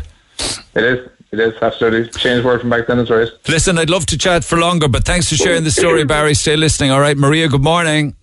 Good morning. How are you? Good. I'm going to belt ahead. Go ahead. What's your story? So basically, this was just pre-COVID, and my husband, well, my fiance at the time, we were in Playa Blanca in this gorgeous hotel. So that morning we got up, went down, had a lovely breakfast. So we went out to the pool. So I got out my book, like you do, and then himself said, "Oh, I need to use the loo," as in he needed, he's going to kill me. He needed to go at number 2. So off he went. Anyway, I stayed down at the pool with my book, happy out. So he went up, and in the hotels, when the maids are cleaning, they normally put the trolley in front of the hotel door. So he got to the room. Yeah, and the door's open, of course. The door was open, so he said to the maid, "Oh, I'll come back." She said, No, I'm finished. So that was fine. So the maid just let him in, so he didn't need to use his key. So off he went, sat in the loo to do his business, and never closed the bathroom door because he locked the hotel door. And he did say he was kind of looking, the water was opened, and he was thinking some of the clothes didn't look familiar, but the man being a man, he just thought I packed stuff for him that he didn't know he had. So he's in doing his business, and he like a thing, had his phone out, what happens? He hears the door opening, thought it was me. It wasn't me. He was gone to the wrong room. Here's the couple, arrived in, left a bit of a scream, obviously. He couldn't get off the loo because he's still sitting on the throne, like. Yes, yeah. But luckily they kind of recognised him from around the pool, so there was no fight or scream or anything. But obviously he had to finish what he was doing. But I was like, where is he? He was gone for so long. So he had a chat with the couple. What had happened is he was in the wrong floor. We were in the room directly above it. He had went to the floor below. So yeah, used somebody else's toilet. They came to the pool, down to the pool to me, and told me, I'm not joking you, I thought I was going to absolutely die. But they became our drinking buddies after that. That we had a great time. It was just such a laugh. But I mean, oh my God, I couldn't. When I was reading this earlier, I couldn't help but think it was the best place for him to be when they walked into the room, sitting on the toilet. Because if he had finished his business and got up and decided to walk around the room thinking, this room isn't familiar, and they came in then, they're potentially looking at a burglar. Yes, but he would have been looking, like normally he probably went to the fridge and grabbed some water or something, so he could have been taking their water or their fruit or whatever is in the room. It would have had an entirely different scenario result. But and then obviously when the word spread around the pool, sure, he got slagged for the rest of the holiday, to be honest. It was just before you go, did he ask your parents if he could marry you? He did ask my dad, in fact, yes. All right, Anna. How long ago was that? Scotland. We're actually married a year next Friday. We had to have a COVID wedding, so we're married here next Friday. And last year, so the tradition is still there in a relationship, say, whereas a marriage between a man and a woman, because anyone can marry now, where he would ask the dad, he asked your dad for permission last year. He did. And my dad was only too happy to get rid of me, so he said, yeah, take her. Take her? I'll even throw in some money. Yeah, I'll even pay for the wedding, just take her. That's it. Yeah, so that's my story anyway. Now he doesn't even know, I'm sure, that because he's in work, he's been working in the office today, I'm working from home. So he's probably going to hear this and could be divorced before my No, I don't think so. It's a great story. We'll see how you get on for a place in the final. Thanks, Maria. Cheers for now. Take care. Tracy, thanks for waiting. How are you? How are you? I'm not too bad. Yourself? I'm good. Now, you were flying back to Ireland. Were you living in Spain or something at the time? Yeah, I was working in a bar in Spain around the time 9/11 hit. And, something like that brings everything into perspective. So I said, right, I need to go home. So the night before I was for good, or were you just going home to see? I was coming home for good. I kind of done by gallivanting. So okay. We were coming home, but the night before, the staff and a couple of the men who owned the local bars and stuff, we all we had a few drinks, we went to the beach and stuff. So I had the bag I knew I was taking onto the plane with me, but I suffered terrible with dry lips. So I found that when I was buying the lip balm out there, it was like chewing petroleum jelly. So I found a little tub of Vaseline that I used to keep with me just to keep my lips moist. So thought nothing of it. It was in my bag. Had everything. I was so particular about packing everything for coming home and everything that was grand. So I got to the airport and they pulled me out of the queue with another 2 ladies and for a search, and I had to empty out my bag. So she picked up the Vaseline, the security guard. Now, as you can imagine, the security was frightening. Like the amount of police with guns and everything. So she's looking at the Vaseline and she has up. So I go to open it, but it won't open. And I'm like, oh, Jesus. So I'm trying to wedge it, and I can see that it's like wedged with sand. So I'm standing there and I'm like, and I'm trying to gesture out that it's for my lips. So I start rubbing my lips and going, puckering my lips. She knows that, I suppose. And she starts really like aggressively speaking to me in Spanish about opening it. So I looked alongside of the table and there was like a little metal bin, you know, the little metal bins. So I gestured to her, could I throw it in the bin? So I picked it up and I kind of went to go, look, as in say, I don't need it, I can throw it in your bin. Now, obviously, she thought I was throwing some bomb or grenade or something because she screamed. With that, there was 2. Now, I will say they were very hot, but at the time I couldn't appreciate their beauty. Hot. They're very sexy men. What was it? Spanish airport police with guns? Spanish airport police. You find that sexy, do you? I did. Neil, they were like 2 Chippendales, for Jesus' sake. So I was saying to myself, any other time I'd have asked for a selfie, but I actually felt like Bridget Jones being dragged away in a Thai airport. So I was brought into a little room and I was saying, right, if it is Bridget Jones, I don't even have bras to sell because I wasn't kind of blessed in that department. So I said, I'm shagged altogether. I was in the size of my drawers, they could count them, so I might be able to sell those. But anyway, so they're screaming and roaring and I'm like, I'm trying to say, it's Vaseline for my lips. And I again start pokering my lips like this, you know. And they're like really now, like, and you know, the Spanish speak fast anyway. So I was like, Mother of Jesus, what are they saying? And I was saying, I'm going to be in banged up abroad here because of a tub of Vaseline. So I tried to start opening it with my teeth. So I'm like, I put it in my mouth and I'm like this, like scraping. If you can imagine, now the enamel is just coming off and it will not open. And I'm like, so I start to kind of like try to pocket, like pump it to get like an air pocket in it that I could pop it open, and nothing. So I gestured to one of the police officers to say like, will you try to open it? So I put my hand up, so he pushes my arm away and I'm like, ooh, sexy, but I wasn't really. I was going, oh my God, I'm dead here. So he's like, no, where was it? And I was, then I started crying because I felt the reality of it was hitting in. I was saying, I'm going to miss my flight. So I'm trying to gesture that I need to get on my flight. Now, I added a cent to my name because I was saying, I'll go home now, I'll be grand once I get home. I'll start working again. But so all this was going through my head. I'm scarlet. I mean, like I was brown, but I mean, the scarletness took over the brown. So I was actually like a little Oompa just standing there crying. Did you get it open? To wage. Eventually, Neil, right, got it open, popped it, and I started hysterically laughing with my nerves. So I'm standing there holding it in hysterics, dabs my finger, puts it on my lips, and then puts it out to gesture like, look, do you want some? It's fancy, because I didn't know what I was doing. And then the guard was like, look, so he took it off me with a glove, and he started smelling it, and he was like poking at it, and I was there going, oh, sweet Jesus, what if someone was out putting something into my Vaseline? But anyway, it wasn't. So eventually they let me out and they started shouting me some warning and then gave me this ticket thing. Sure, I didn't know what it was. Went out, missed my flight, had to wait 11 hours. You missed it. The flight was gone. 11 hours in the airport, still surrounded by, no, to be fair, Neil, they were very hot, the policemen were. So that kind of passed the time. Do you spend all your free time eyeing up cute men, do you? Well, not anymore because I'm married now. I hold my husband, but it was well before I met the love of my life. You know yourself. Do you not think that I know about 9/11 and it was around that time, but do you not think that they completely and utterly overreacted?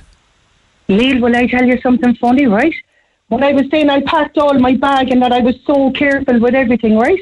I came home from Spain when I eventually got home, and I was murdered for robbing lighters. You know, people's lighters. Yeah. Inside in a plastic bag in my suitcase, Neil, I must have had 60 lighters. And I got stopped for Vaseline. The shagging lighters could have blew up the plane. Because there was easily 60 of them. Because I was saying, I go, sorry, and I'd be like, and then I'd rob their lighter, and I'd be like, no, I don't have it. So I must have had 60 lighters inside my suitcase. And yet I nearly got arrested for fucking Vaseline. And were you waiting 11 hours for the next flight then as well? Yeah, 11 hours. And I had and then what happened when I flew into Stansted, I had to wait there for another 7. I had to walk like Moses. If I could part the sea, I was saying, could I walk across the water? Because it was so long. I was starving. Tracy, you should be doing stand-up comedy. Do you know that? Oh, I know. Everyone says that to me. They always tell me go on Gogglebox, but you see, Neil, I have an awful tongue, and I'm trying my best not to say S. Straight into Friday's final you go. Straight into the final. Straight into I knew you were my favourite. I knew you were my favourite for a reason. Oh my God. I was looking at how cute you were with your pigeon video up, and I said, Jesus, why didn't you eat the chips? Would you eat the chips after a pigeon had a good feed off? No, but I tell you, there wouldn't have been enough left on the plate for the pigeon to shag and see them in the first place. That pigeon video is going down an absolute storm on my Instagram page. Brilliant. Straight into the final. You never know. Friday, yourself and your husband, who's a long-suffering husband, I'm sure. Oh, he's long-suffering. My dad gave him $250,000, I'm sure, to take me. When he asked, my dad went fell down on his knees and started singing Hallelujah because he thought no one ever would. Go on. I might be talking to you Friday. Look after yourself. Sorry. Okay, God bless. Oh my God, the people that listen to this programme. Tracy in Cove, you're a tonic. My apologies to Keith and everybody else that was due on the air. I promise you we'll do a hell of a lot more of these stories tomorrow and indeed on Friday. This is in association with Cork Airport and Vueling Airlines.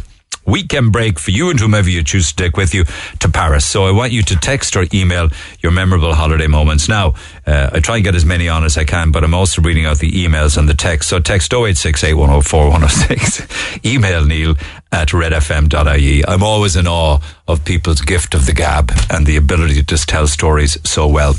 Have a good day. I'll see you tomorrow. Thanks for listening to this Red FM podcast. Don't forget to subscribe and check out redextra.ie for more great Red FM content.